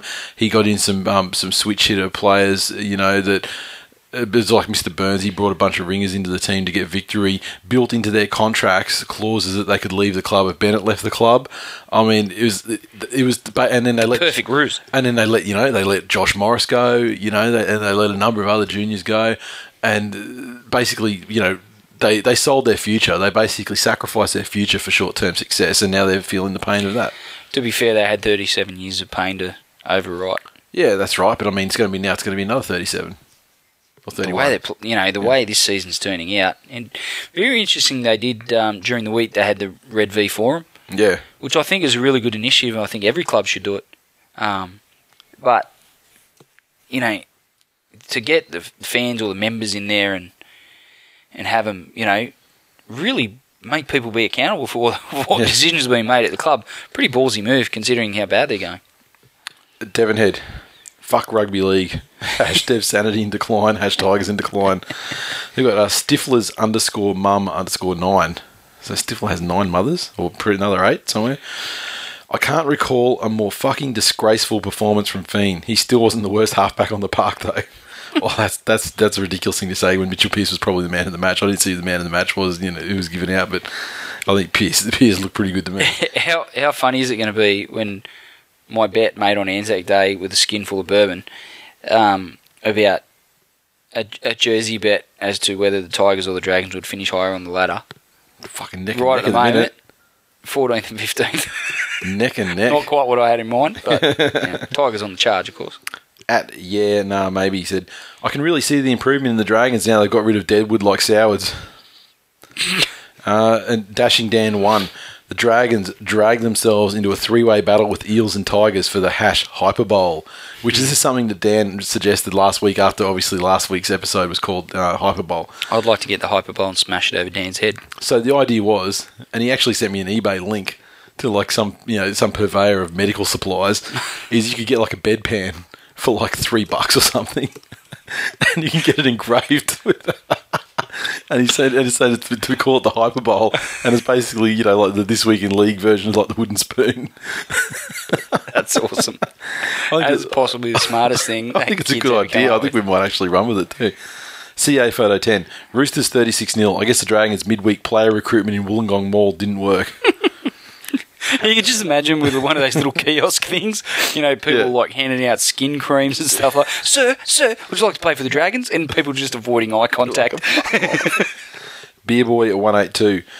I found out the Dragons score from a cafe in Amsterdam. Sack that lip neck cunt price off to watch people get pounded worse. What about people going in the mall going, oh, thank fuck you're selling herpes cream. I thought you were going to try and recruit me for the Dragons. All right, next up, Penrith Panthers 40 defeat the Gold Coast Titans 18. A good crowd of 8,000 people, more than Panthers get to centre bet. I mean, this one was obviously played up top. And what do we got here? The points. Panthers, their 40 came from tries too. Luke Walsh doubled David Simmons, James Roberts with a hat-trick, as good wingers do. Kevin Kingston got one as well. Luke Walsh was 6 from 7 conversions. The Titans, their points came from double to David Mead, a try to Albert Kelly, one conversion from 2 attempts from Aiden Caesar, and Kelly perfect with his 1 attempt. I had a penalty guy from Caesar. Yeah, this game was all locked up at half time, I think, from memory. Yes. And then, fuck me dead, wasn't there an influx of points? The Titans have, struggling to find a way to win at the moment. They've dropped their bundle into Bidway, got pumped last week. This, Penrith ran away with them in the end. It was like 46 last week, 40 this week. The season's starting to tell on their young halves, not so much in attack, where they're pretty happy to launch the ball around and put some fancy footwork on, but they're starting to be more heavily targeted in defence, specifically Kelly.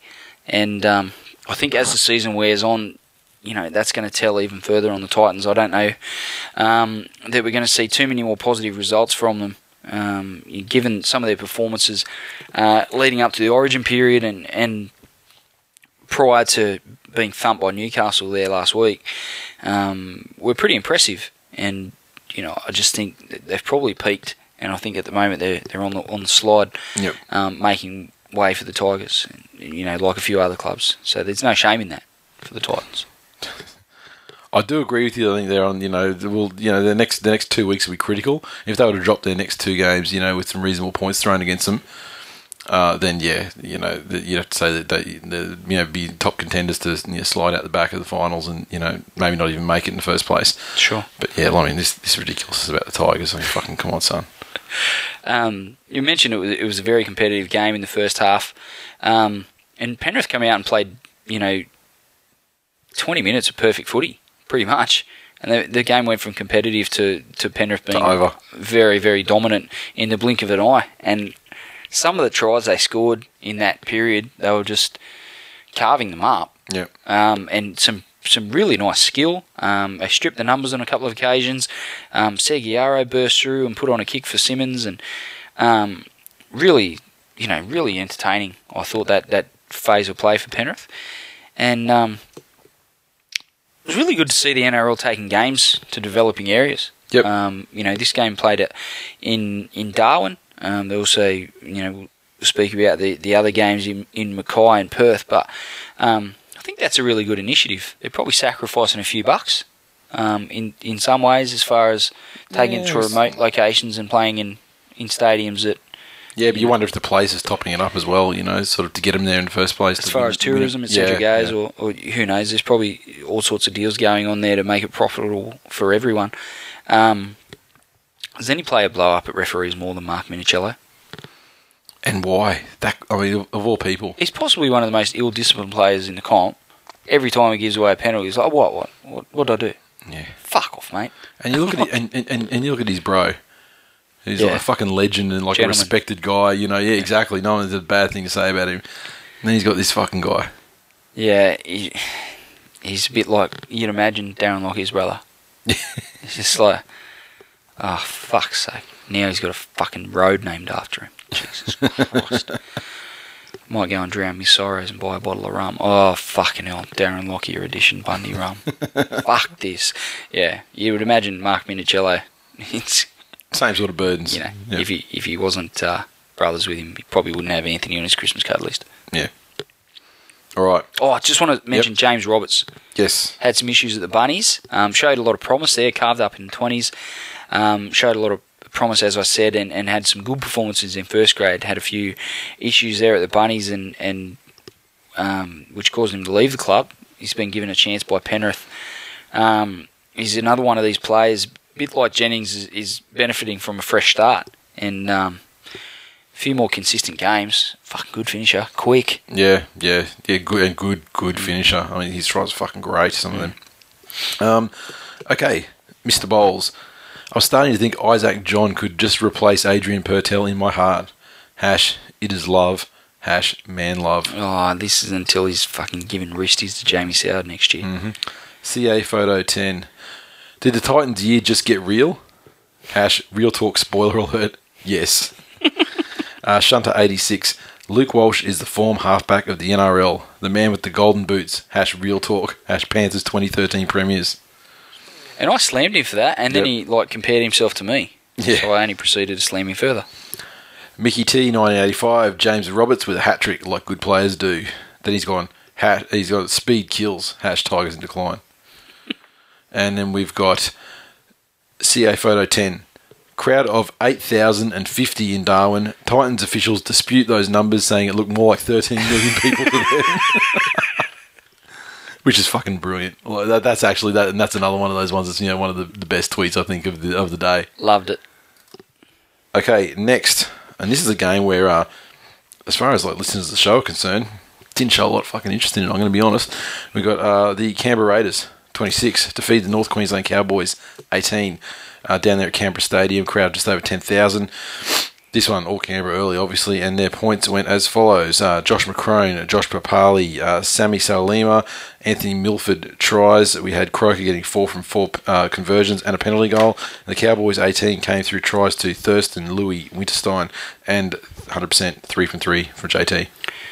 Another win at the Frosty Fortress for the Raiders. They're trying to give themselves every chance of making the 8, despite their woeful away form, but they probably need to start jagging a couple of wins on the road.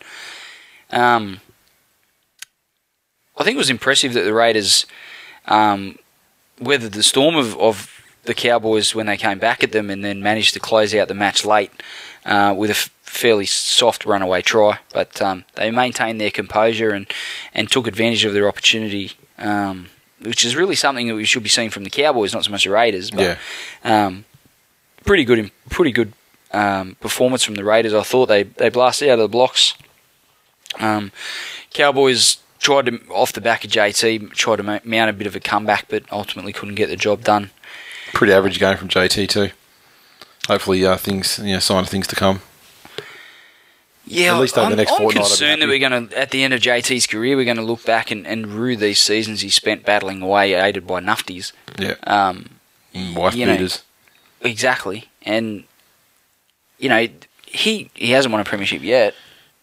I mean, is there one on the horizon? Like this year, he's got his one. He's got his one off the bench for for doggies where he gave it to Steve Price. I mean, he's since gone on and become, the halfback of his generation at this stage of the game. Yep. Dominant performances for Queensland and Australia, time after time after time, and just he's committed long term, and will probably play out his career at the Cowboys, but. Is he going to be one of those, is his legacy going to be tainted by the fact that, despite his efforts, couldn't drag him over for a premiership. Drag these guys along with him. You just imagine him, in sides. Imagine if he was the halfback at the Roosters, not Mitchell Pearce. Yeah. Yeah, I mean, they'd be what the fuck? Unstoppable. Also $1 million over the cap, but still. Well, probably. But But, I mean, Mitchell Pearce is not on chump change. No. At the end of the day. I mean, the Roosters obviously got some dodgy mathematics in there as well. I mean, let's look at them. Yeah, there's a few baubles missing off their abacus, let's say that. Yeah, look, it all comes down to winning games on the road for the Raiders. They can win every other game at home and have a reasonably successful season. But if they hope to make the 8, they're going to have to somehow find a way to win on the road. That's right, exactly, and that's been their problem for And the Cowboys just continue to be underwhelming. Not a good year this year. Well, actually, new listener to the show, Annie, she actually said, "Could we talk about this week? How does one fix the Cowboys?" Well, they've got all the tools to be good.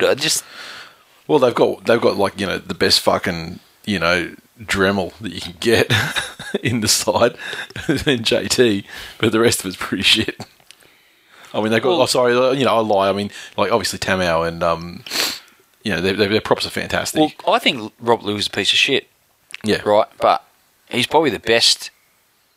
He's probably the best player that's played alongside Thurston in the halves since he's been there. Yeah, you're probably right. I'm trying to cast my mind back. I'll tell you, you're probably right.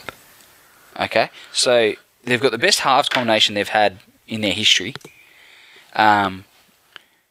They've got representatives through their forward pack. Yep. Probably got the best prop running around at the moment. Yep. In Matt Scott. Yep. Or at least one of the best 2 props in the game. Best multitasking At prop. worst, he'd be second. Yep. Dallas Johnson was supposed to add a dimension that he hasn't really added. Yep. I think, he's had one too many head knocks. Yep. He's on a bit of a slide. I think they've caught him at the wrong part of his career, maybe a year late. Yep. So you can see that they've tried to put the pieces together. Brent Tate's running on past form. He's still managing to make Origin sides, but He's still running on anger.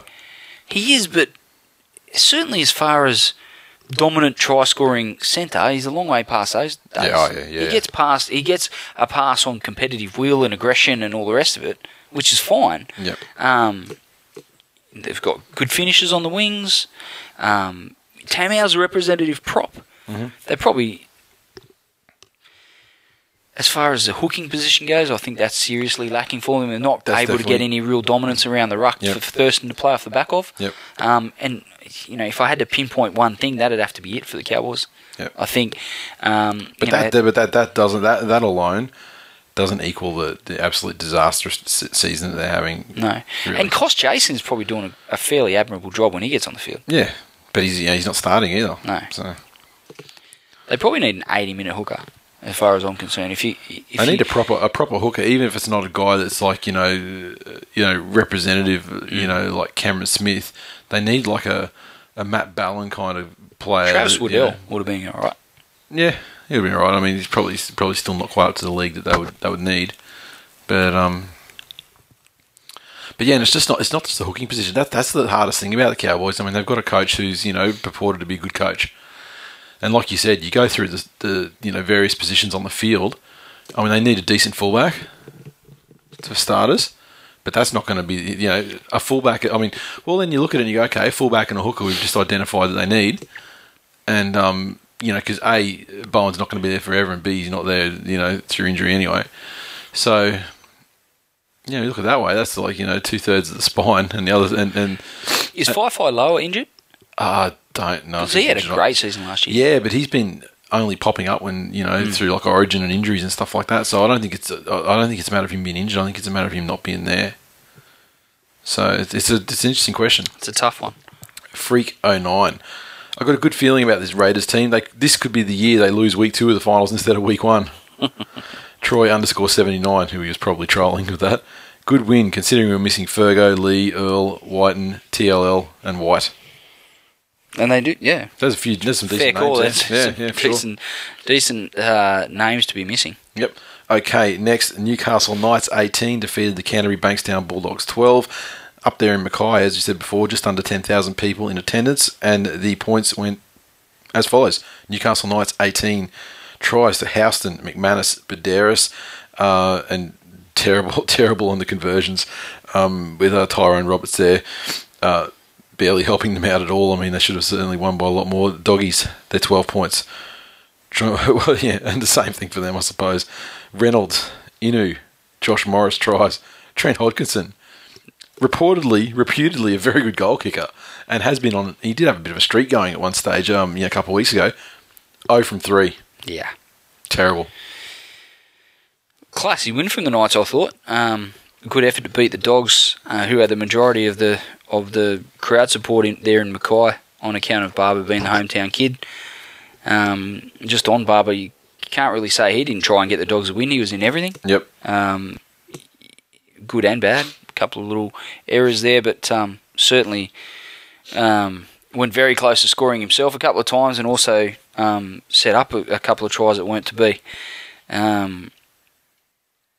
I thought this was a good advertisement for the game to take up to Mackay. I think the Knights played pretty good footy, and the Dogs were very competitive, but the class of Mullen in the end, his kicking game, and is what probably spelt the difference. I was pretty impressed with Willie Mason's hit on James Graham. Showed he hasn't really lost his passion for killing poms. And it just goes to show in this season with the ban on the shoulder charge, there were some really big hits this weekend. Yeah. And legitimate legal tackles that fucking bell ringers. I loved it. Yep. It shows that players are adjusting. They're figuring it out. They're getting it figured out for sure. Okay. Drew_Nathan5 said, I want someone to recreate the Mad Dog on Tuvi stomping, but with Captain Murder being the one getting stomped on. Tall Hayden. Refs don't penalise Joey Leilua for a high shot. Not his go. Not in his game. Good bloke. And Chapo, the creator. A Bulldogs fan saying this, mind you. The Bulldogs just aren't good enough this season. Real talk. Wow. Honesty. Way to quit on your team, you cat. Honesty from a Bulldog supporter. And GT Still steal your wallet. And GT Johns had no comment. Usually he's quite gracious, but no comment.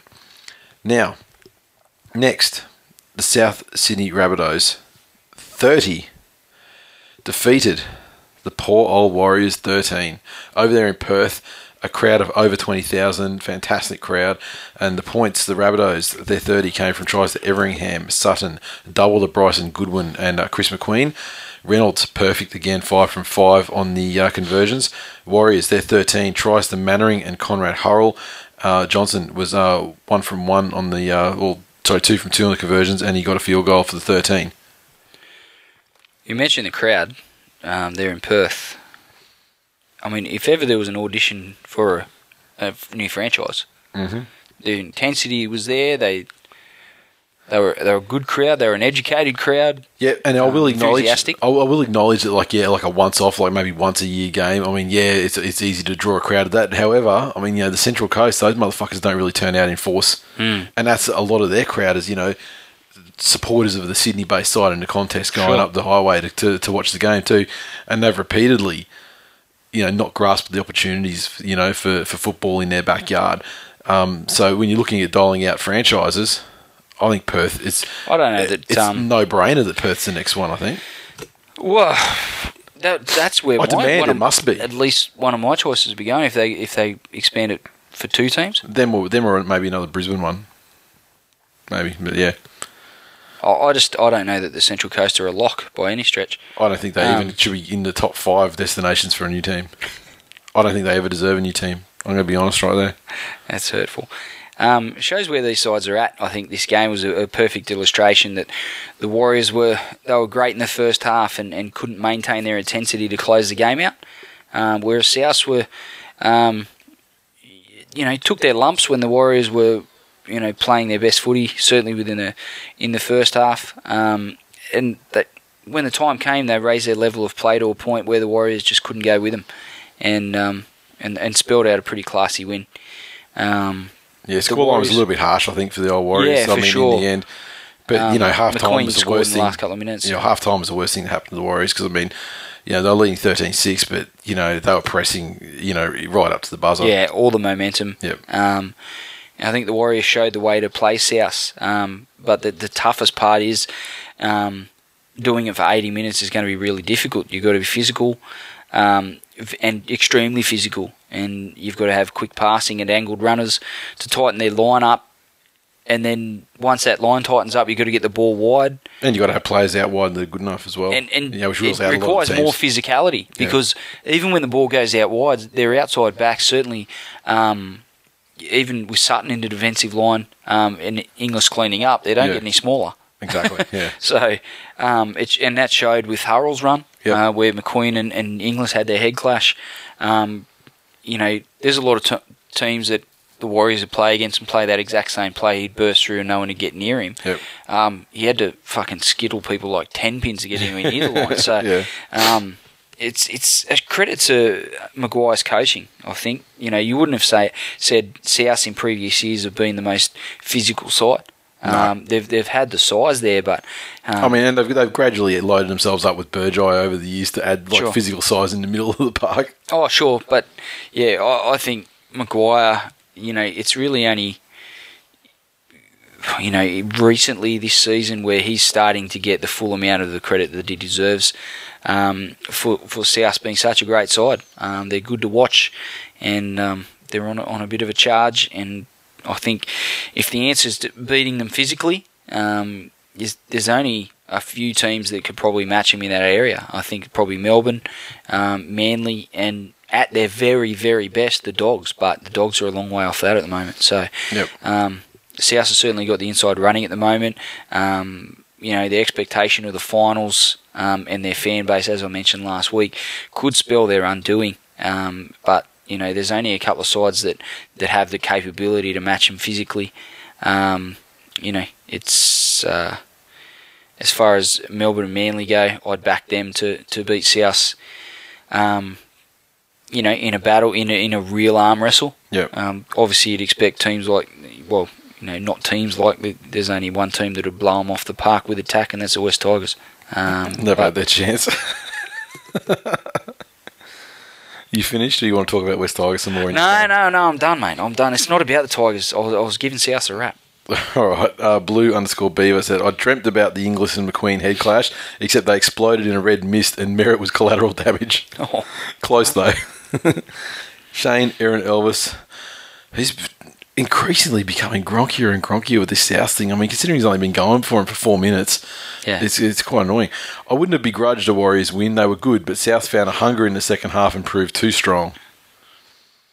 Blah, blah, blah. He tries to sound intelligent, but we know better.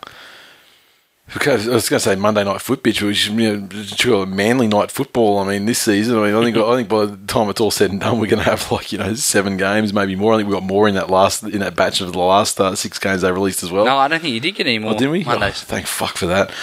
Well, okay. Well, I don't say thank fuck for that because I'm kind of two minds a bit. It is good to have the guaranteed live televised game. Monday night, blah blah blah. But it's a bit annoying. I think it probably affects the locals more than it would yourself being up here. Yeah, I agree. Manly 50 to feed the Parramatta Eels 10 at Fortress Brookvale. About 11,000 in attendance, and this one, the tries. Let's list them off. Wolfman got a try. Jamie Lyon, Brett Stewart, Jorge Tafua with a hat trick. Tommy Simons, Jamie Burer, and Kieran Foran tries. Jamie Lyon, 7 goals from 9 attempts to feed the Eels 10. Penny Terapo, Braden William got tries, and Chris Sandow 1 from 2. Fucking luminaries. A great way for Manly to blow out the cobwebs of their attack, I thought. They still outmuscled their opponents when they had to, but this was more about slinging the ball and fucking carving holes. Getting those, getting the fairly soft defence. Getting the attack going again.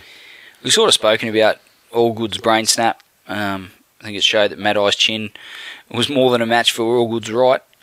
He had all the inclination and it's certainly a good opportunity to put Mad Eye's lights out, and he put it right on the button. Couldn't say he didn't hit. I don't want to say Jake LaMotta, who's probably the best chin. Probably in history, because he hit with bombs and smile, but certainly like a 1990s Ray Mercer, back before he declined, and he would just take some fucking shots off even Tyson, someone like that. I mean, just Homer Simpson, Homer Simpson, exactly. granite chin.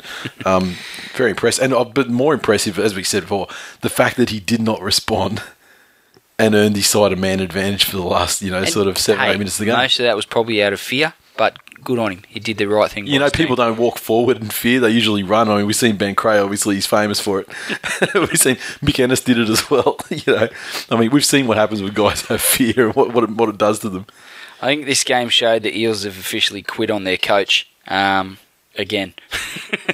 You look at what they've got ahead of them, the Eels. They're a horrible team at the moment. Mm-hmm. And who have they got coming next year? They've got Corey Norman. Maybe Hopper Jr. Maybe Hopper. See how he goes from the Mormons. If he's finished riding his bike and knocking on doors. Yep. Are they going to change the culture in the way that the Parramatta need? Everyone's making a big deal about the players they're letting go.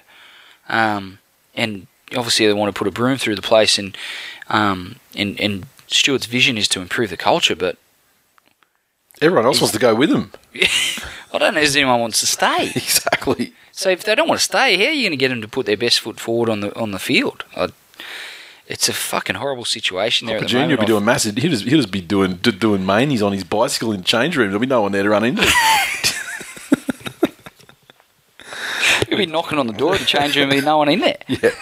I wanted to give special mention to Glenn Stewart. I mean, he was a Captain Jack Sparrow Stewart. He got the pirate eye patch thing going on after coughing a nasty accidental poke in the eye from DCE. Some say accidental. It was very accidental and unfortunate. But prior to that, it was Glenn Stewart of old.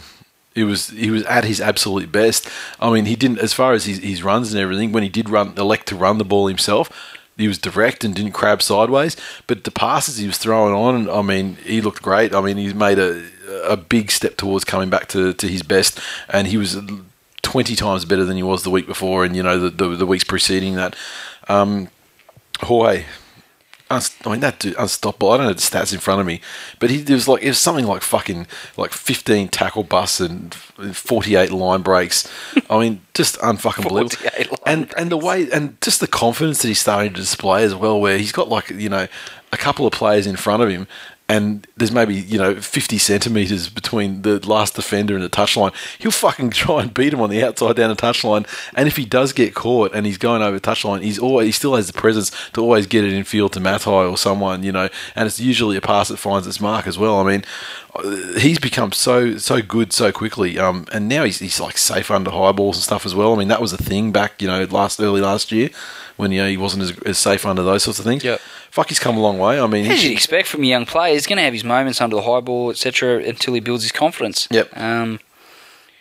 First grade's a different beast to where these guys come from, as far as be it via Reggie's or all the 20s. Yep.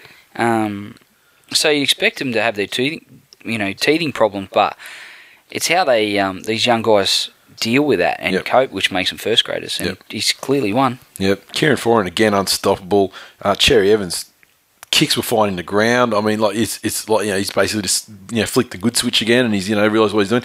Wolfman, his stats were ridiculous. I think he had 260 something metres, 20 runs, a couple of tackle busts, made a great line break where he ran all the way around to the left side of the field, and he ended up passing it to Tafua to put Tafua away at one point.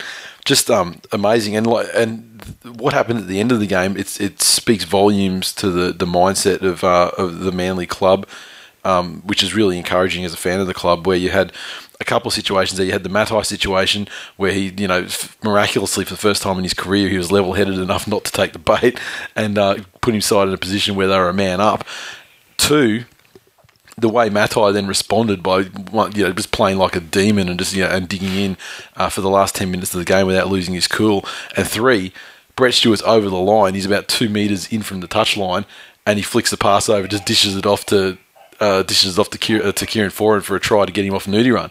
I mean, that kind of unselfish behaviour, and it really speaks to the team spirit.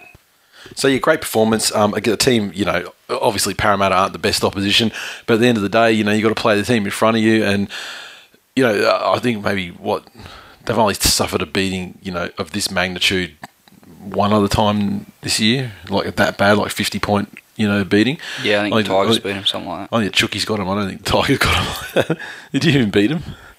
I can't remember. Dominated. You understand why I asked you. I mean, why I couldn't remember and why I'd have to ask you if you beat any side. Yeah, sensational. Okay, let's move to Twitter. Rob Moore V1. Without a doubt, Jamie Lyon is the best centre in the world. No hashtags or any irony, nothing. He means that. He means that shit. And as we know, he's a very good judge as well. Given his coaching and playing credentials. CJ Dixon, Parramatta fan. I'd still prefer to lose to Manly than be a Manly fan. #go Para. #Mupp is a dirty perv. #Mupp goes Euro. So he's slagging his mate off there rather than, anything else. Mr. Nielsen, 27. Nate got his wish. G. Stewart played at least one half against the New South Wales Cup side. And he's got #go Manly, #disappointing scoreline, #Eels versus Tigers spoon. Fuck off, mate. Cruzy06. Manly puts 50 on the Eels, it's all good. Mitch ain't all good. Queenslander 22. So what does a player have to do to be sent off in a game of rugby league? All good as a coward. And he sent that to us, the NRL, and the Para Eels. Jesus. And actually, that's something that people arced up about. They're like, that should have been an instant send-off. Rather, I think they proved that the precedent they set in the second Origin game was that if you threw punches, you were off. Merrin started it with cheap shots, and I mean, admittedly, they weren't like as blatant and open as like a massive shot. You go grab the and just go fucking unleash, boom on the dude. But I think that this one, the send off versus Sinbin's thing wasn't really that relevant. I think it was like 70 something minutes into the game. There's probably there's certainly less than 10 minutes to go. So same diff anyway. He was off for the rest of the game. Yeah, exactly. Chapo, the creator. Steve Matai proves he's a bigger cat than Ben Cray. Real talk. That's just fucking. I'd agree with that. That's just fucking ridiculous. And what you previously said on this game report actually contradicts that. Ben Dunn, 43. Allgood is the 9th immortal in my eyes. Anyway, if he punches Hodges like that, I'll build a statue myself. Blue_Beaver.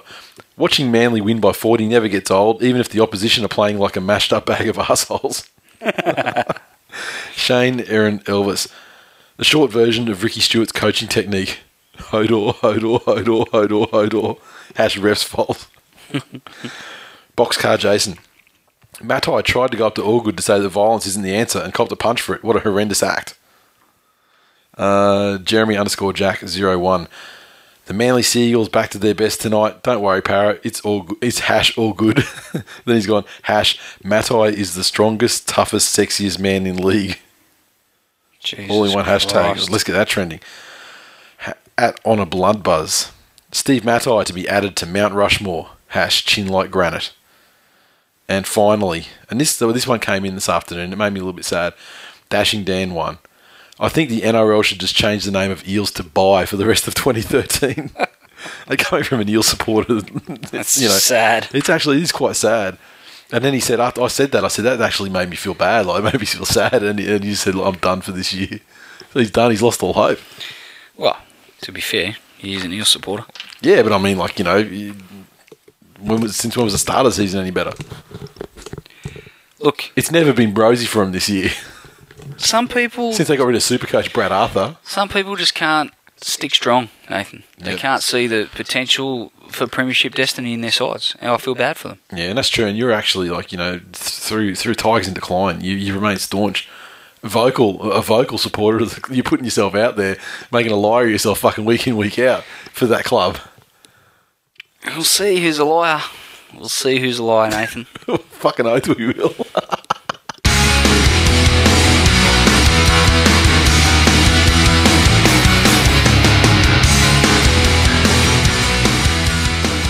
Previews for round 18 of the 2013 Telstra Premiership.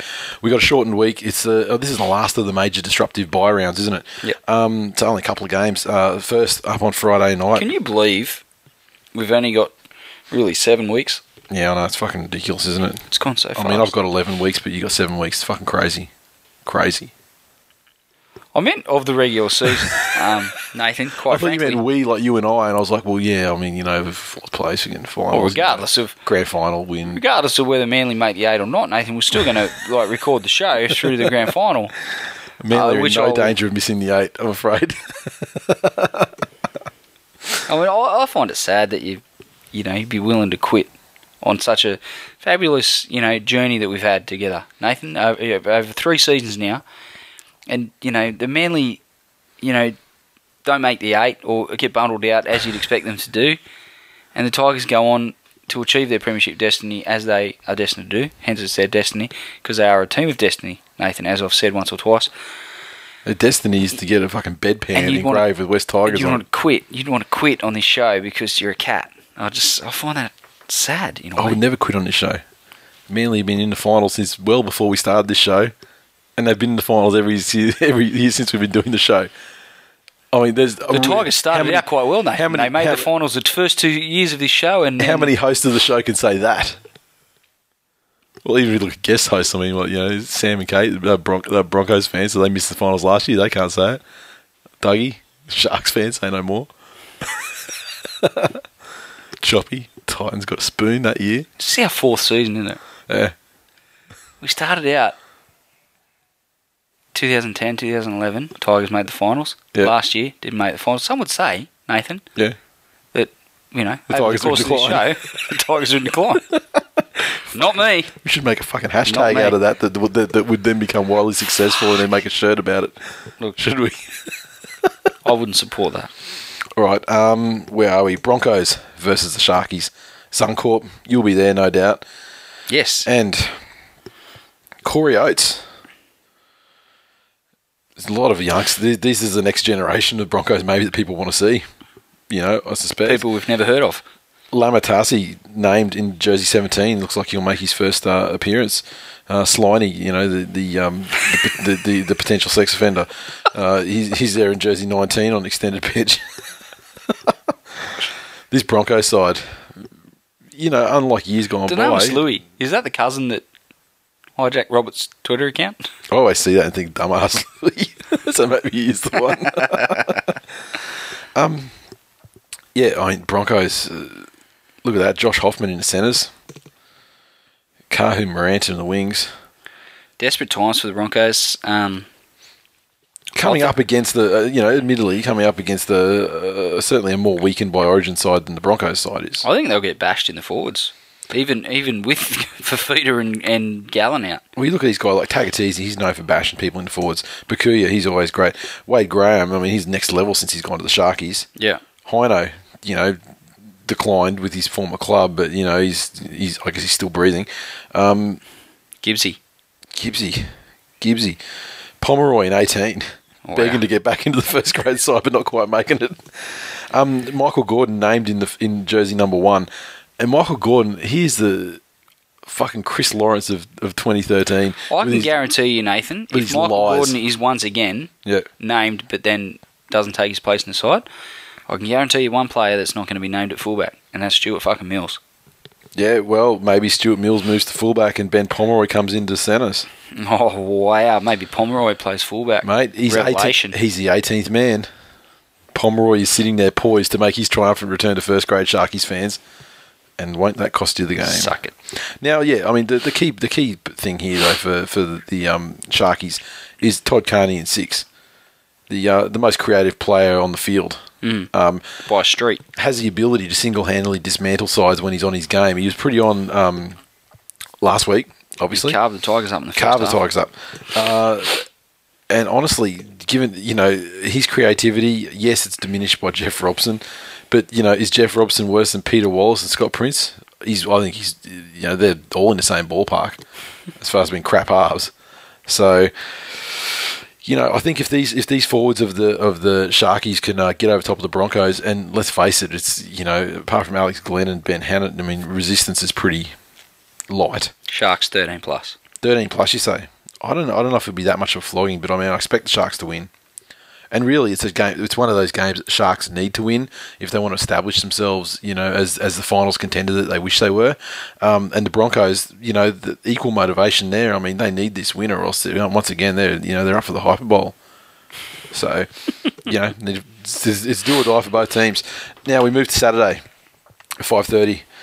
Parramatta Eels taking on the Penrith Panthers out there at Para Stadium. Now this one, Willie Tonga makes his triumphant return in the number 4 jersey for the Parramatta Eels. What do you say about that? I got more bombshells to come. Oh, Chris Sandow dropped. Luke Kelly, Ben Roberts. Ben Roberts. Still in the side. Ben Roberts. Wow. You know, you got a $600,000 halfback playing Reggie's. Yeah. And It's not the first time not it's for the happened. first time Yeah. that it's happened at Para. Yeah, exactly. Sad state of affairs. Then you got guys like Daniel Harrison. He played last night as well, but Daniel Harrison decided he's one of the guys that have been told to piss off next year. Darcy played 80 minutes on Monday night in the 13 jersey. Has he been told to piss off for next year? No. I still want him around, and it looks like he's carving out a career for himself as a lock. Decent sized lock. Yeah, but I mean, he did the 80 minutes. You know, and to be fair for the Eels, there was a lot of running back behind their goalposts. Yeah, so obviously he's got a fair few rests while Jamie Lyon was kicking goals, but yeah, well that's true too. No, I think the Panthers are in too good a form. And I think the Eels are in too bad a form. Yeah, I just think I can't see anything but a Panthers win. Yeah, and you know, Willie Tonga, he's fancy. What a shadow of his former self. He was like a Cowboys player that was in the, you know, getting in the Origin side. Gone down to Parramatta and just fucking evaporated. Yep. And I don't expect much out of him, to be perfectly honest. Must have pulled that blue and gold on and sucks the life out of you. Sure does. Okay, and I agree with you. I think Penrith, 19 plus, get on it. The Doggies taking on the Melbourne Storm down at Sydney Olympic Park. This one, obviously, like kind of a marquee matchup. Rematches grand final, except with all the Origin stars stripped out. The Ottoman in the number 6 jersey, partnering Trent Hodkinson in the halves. Big advantage for the Doggies getting the Ottoman in the side. Obviously, it's a big advantage for them having having Ben Barber as fullback and not being stripped out for. Presumably he would have been. He might have taken the Daly Cherry Evans utility kind of bench role for the Origin side if he hadn't been such a fuck up this year. Mm-hmm. No doubt about it. Can't see the Storm getting it done, to be quite honest. I think the Bulldogs forwards... I'm looking at their forwards, and I mean, their forwards are pretty much full strength. Yeah, I think they'll win it in the forwards. And then, a bit of Romelu magic, Barber off the back of that. I think the Bulldogs might get it done. Yeah, Ryan Hinchcliffe, he goes okay as like a reserve kind of guy, or but solid player. And Hampton had a decent debut as well, but. Are they Smith and Cronk? Fuck no, not even close. Yeah.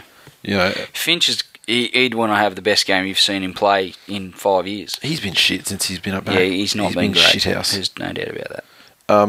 So and the Storm have got a massive interchange bench as well. So Junior Sau's been named there. Plus a bunch. Tim Glasby. That's a name that I don't even think I've heard that name before. So yeah.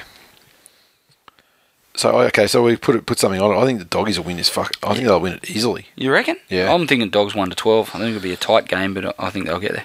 I just think the forwards is going to roll over them, and it's the Storm. The Storm have some guys there, like guys like Bromwich and Norrie and Proctor and Tohu Harris are there all the time. So I think that they can they will stand up to an extent, just based on the system and the fact, that kind of thing.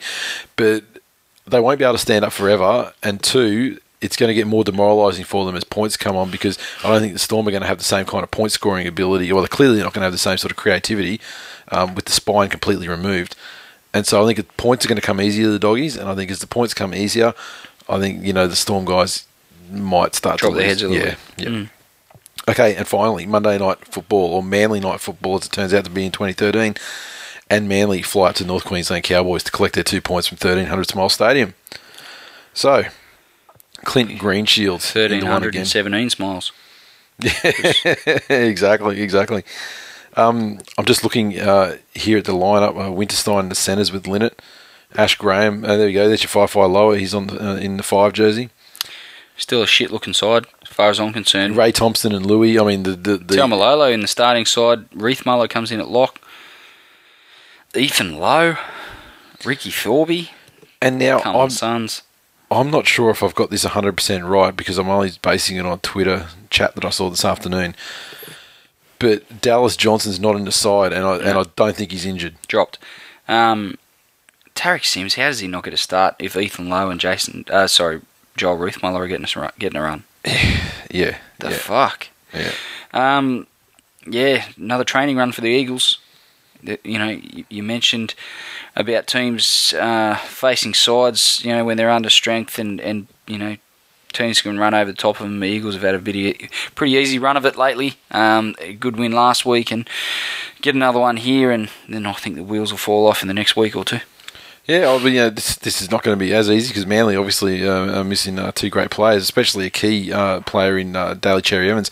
And Sweet Nigel B on Twitter were talking today, and he put it to me that is it the first game that Cherry's missed since he started? And I think because we got away with the second Origin game because we had a bye that weekend, so I think it may be the first game he's missed. So the halfback for Manly this week, Peta Hiku. Yes. And Sweet Nigel B's blessed us with a Hiku haiku immediately after the team announcement. Hiku to halfback. That was quite unexpected. Like a Tigers win. I'd like to punch Sweet Nigel B in the face. I love poetry, I love repeatedly. art. I love art and I love poetry, and that was a fine example of both. I'll print that out and put it in a frame for you to hang it. Excellent. I'll smash it over your fucking head and then feed the pieces to Sweet Nigel B. So it's very, very interesting. I mean, Manly haven't named and extended anything either. I mean, Glenn Stewart's named straight up. I mean, who knows if they're going to be able to reattach his eye to his, optic nerve. George Rose has been named with no backup there. I mean, so presumably his ankle's going to be okay. Richie Faoso, Uncle Fuss, returns after a lengthy suspension for nothing, for a crime he didn't commit. I can't even remember. What was he supposed to have done back in the day? Murder. Yeah, it's like he killed somebody, but I don't remember him doing anything bad. And Liggy Sao has been named to make his debut. So we're getting to see some of these guys from the future, like Hassan, so coming up. This is the real soggy. Yep, the real soggy. Now, I wonder how much of this number 7 stuff that Peta Hiku's going to be doing. Do you think they might sort of might be a bit foxing and they might sort of slot him out into the backs and maybe in the place of Jamie Lyon, and Jamie Lyon might drift into 5'8" and or drift into half back position where Cherry Hiku was coming up. Was he a half? Don't think so. As far as I know, he was through all his 20s stuff. He's a fullback. Interesting. And which is why he's covering Brett Stewart, and he's also been on the wing a little. Yeah. It would make sense then for foreign. He's played a lot of halfback, certainly even for New Zealand. So the way they run the side as well. I mean, it's just really they just run a side of the field each. So I mean, I could probably see Jamie Lyon just shifting in one, Peta Hiku shifting out one, and just swapping positions. Where Cherry Evans and Jamie Lyon would normally be. Because let's face it, they won a premiership with him, in halves. So he's a sensational player. Can play anywhere on the field, Jamie Lyon, and wherever he does, he has a dominant time of it. Lots of points, kicks all the goals, just fucking amazing club. It's just I'm blessed to be, a fan of such a fantastic team, and I expect them to take 13+ win and bring 2 points back down from one of the more difficult road trips. Road trips in rugby league. Poorest excuse for a rugby league side this side of Parramatta. / the Tigers. Oh, fucking please. They're the worst team that's not west of Sydney.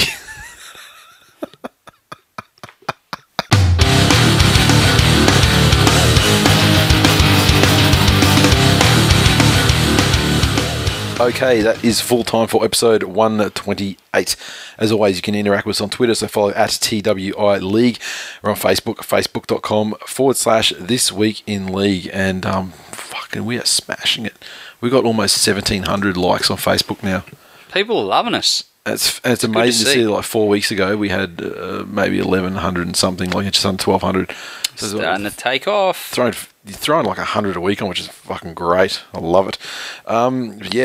Keep it up. I mean, whatever you're doing, it's working, guys. Keep sharing our posts and liking them. And we see a lot of guys that are consistently, putting out the good word for the show. I see Dashing Dan. He's always on Twitter retweeting our stuff, and he also shares it on Facebook. Cruzy06, he's always doing it. Trotters, he's always doing it. And Trotters just does it for the attention. That's okay. Trotters is a valued listener of the show and a good supporter of the show. I mean, he's got one of the Revelation shirts. Which I wish he'd put over his fucking head. Oh, Jesus. Harsh. Trying to give you a rap, Trots, but he's not going to let me do it. iTunes. We got a review this week. Did we? Someone by the name of Mup23. Oh, God, here we go. The Albert Kelly. Buckle up, people. The Albert Kelly of NRL podcast. 5 stars. Sure, Glenn and his sidekick Nate support the 2 most hated teams in the NRL, but they do with such passion and humour, you can almost look past it. Not for the faint-hearted, but if you don't like a bit of friendly banter, crude humour and over-the-top bias, then you probably don't like rugby league anyway. A must-listen every week. What a wonderful review. That sounded like it was typed by someone that wasn't high on drugs. Because let's face it, the Albert Kelly, admittedly he didn't hit us with much real talk this week. It's got to be quiet after a fortnight of floggings. But, thank you very much for your review. They're still going to play the Titans this season. The Tigers this season. Yeah, there's another 50-point drubbing. But thank you very much for your review, Mup. Appreciate it. And anyone else who wants to give us a review, just get on iTunes, go to the podcast, Sport and Recreation Centre, check the What's Hot section. We're usually in there. Otherwise, just check the top podcasts, and we'll certainly be in the top 50. You probably find us around 30-ish or something, depending on what day. So, fantasy. The Sherwood Scorpions increase their lead at the top. We got Cerberus, Mighty Bulldogs, Dane Laurie for PM. The wheels have fallen off there. Toto's Terrors, El Ducho's Dopers, Jolly As, Honor Bloodbuzz, Greendale Goblins, and the Lucky Punks. I think it's the first time I called their name this season, so they've moved their way up into the mix. That's the top 10. Tipping. Fantastic days in the tipping. The competition's been shaken up. The Real Jedi got 4 out of 8 this week. Oof. Which is the worst tipping record in probably about the top 20. So that means he's still on top with 93 points. Voodoo Rock, though, got 6, so he's shrunk the lead and it's only 1 point. He's got 92. Williams, 277, also 92. Desi's Ducks, 91. Lynn, 91. Boxcar Jason, 91. Troy Schroeder, 91. Then we go back 1 more point. Animal NZ on 90. Dougie on 89. Big Dan on 89. And Aussie 11198 on 89 as well. He's in 11th place, but he's tied with a couple of them there from 9 to 11. So, it's game on now. It was once 4 points from 1st to 2nd. Now it's 4 points from 1st to 11th. Wow. So, game back on with plenty of rounds left in the season. And, of course, the shop. We still got some small stock of the Revelation shirt, the hats, stubby coolers, so hit up thisweekinleague.com/shop because we're clearing those guys out. Revelation shirts, $20, and the Tigers in Decline shirts, they start at $29 depending. We have to pay more or less for the shirts depending on the sizing, but we're introducing kid sizes for the first time. So with kids, small, medium, and large. And they're $29. You wouldn't have your kids supporting such a pathetic cause, would you? I'll get Jackson in one of those shirts. Don't you fucking worry about that. And so $29 for kids shirts, and I think they're $30 for small, medium, large, extra large, either up to extra large or up to 2XL. I think they're $30, and then we have to pay a surcharge, obviously, for larger sizes. But last time, I think we only went as high as 2XL with the Revelation shirts. This time, we can go up to 7XL. So if you're a big unit and you want a shirt, we can fucking hook you up this time. No worries, man. And so the shirts will be, the most they cost is $35. So get on there. Pre-order your Tigers in Decline shirt. As I said at the top of the show, we probably need about another 10 to activate it, which isn't really a great deal. And once we've got it activated, then, presumably, there's no communication hitches and all that sort of stuff with the printer. Probably turn them around, from, production to delivery in, 3-4 weeks. So, awesome. Yeah, some would say awesome. And I thank very much all the people that have bought them so far. And a lot of people that bought them have actually thrown other stuff in there as well, like a hat or, stubby cool and stuff like that in at the same time. So thanks for your support, guys. That's awesome. Love it. Legends. And don't forget to tell us on Twitter or Facebook or email if that's your thing. Which one do you want to see after Tigers in Decline? Do you want to see a TWiL Nation one? Or do you want to see an undefeated asterisk shirt? Or do you want to see both? In which case, that's what I figure. I figured both will probably get done anyway, but I guess it's which one you want to see first. I think I'd go with the undefeated asterisk, only because it's got my flavour on it. Yeah. I'd like to do the TWiL Nation one and do it if we had a membership thing. And people, you throw a shirt in and some other crap with the, I like the way you think. Interesting. A lot of people have actually indicated that they'd support something like that, if they, an additional thing or whatever, we'd have to think about what extra stuff we could provide people who wanted to support us in that way. But yeah, I guess get in touch with us if you've got any thoughts on that either, because we haven't really thought about it at all. So hit us up. Happy to take all input on board. Exactly. All right, that is all we have time for this week. It's going to be a good weekend for you. No risk of defeat. No, we'll be fairly calm. And me, just more falling against the rack up. Playing the Cowboys. No risk of defeat, and it should be a nice boost to for and against with any luck.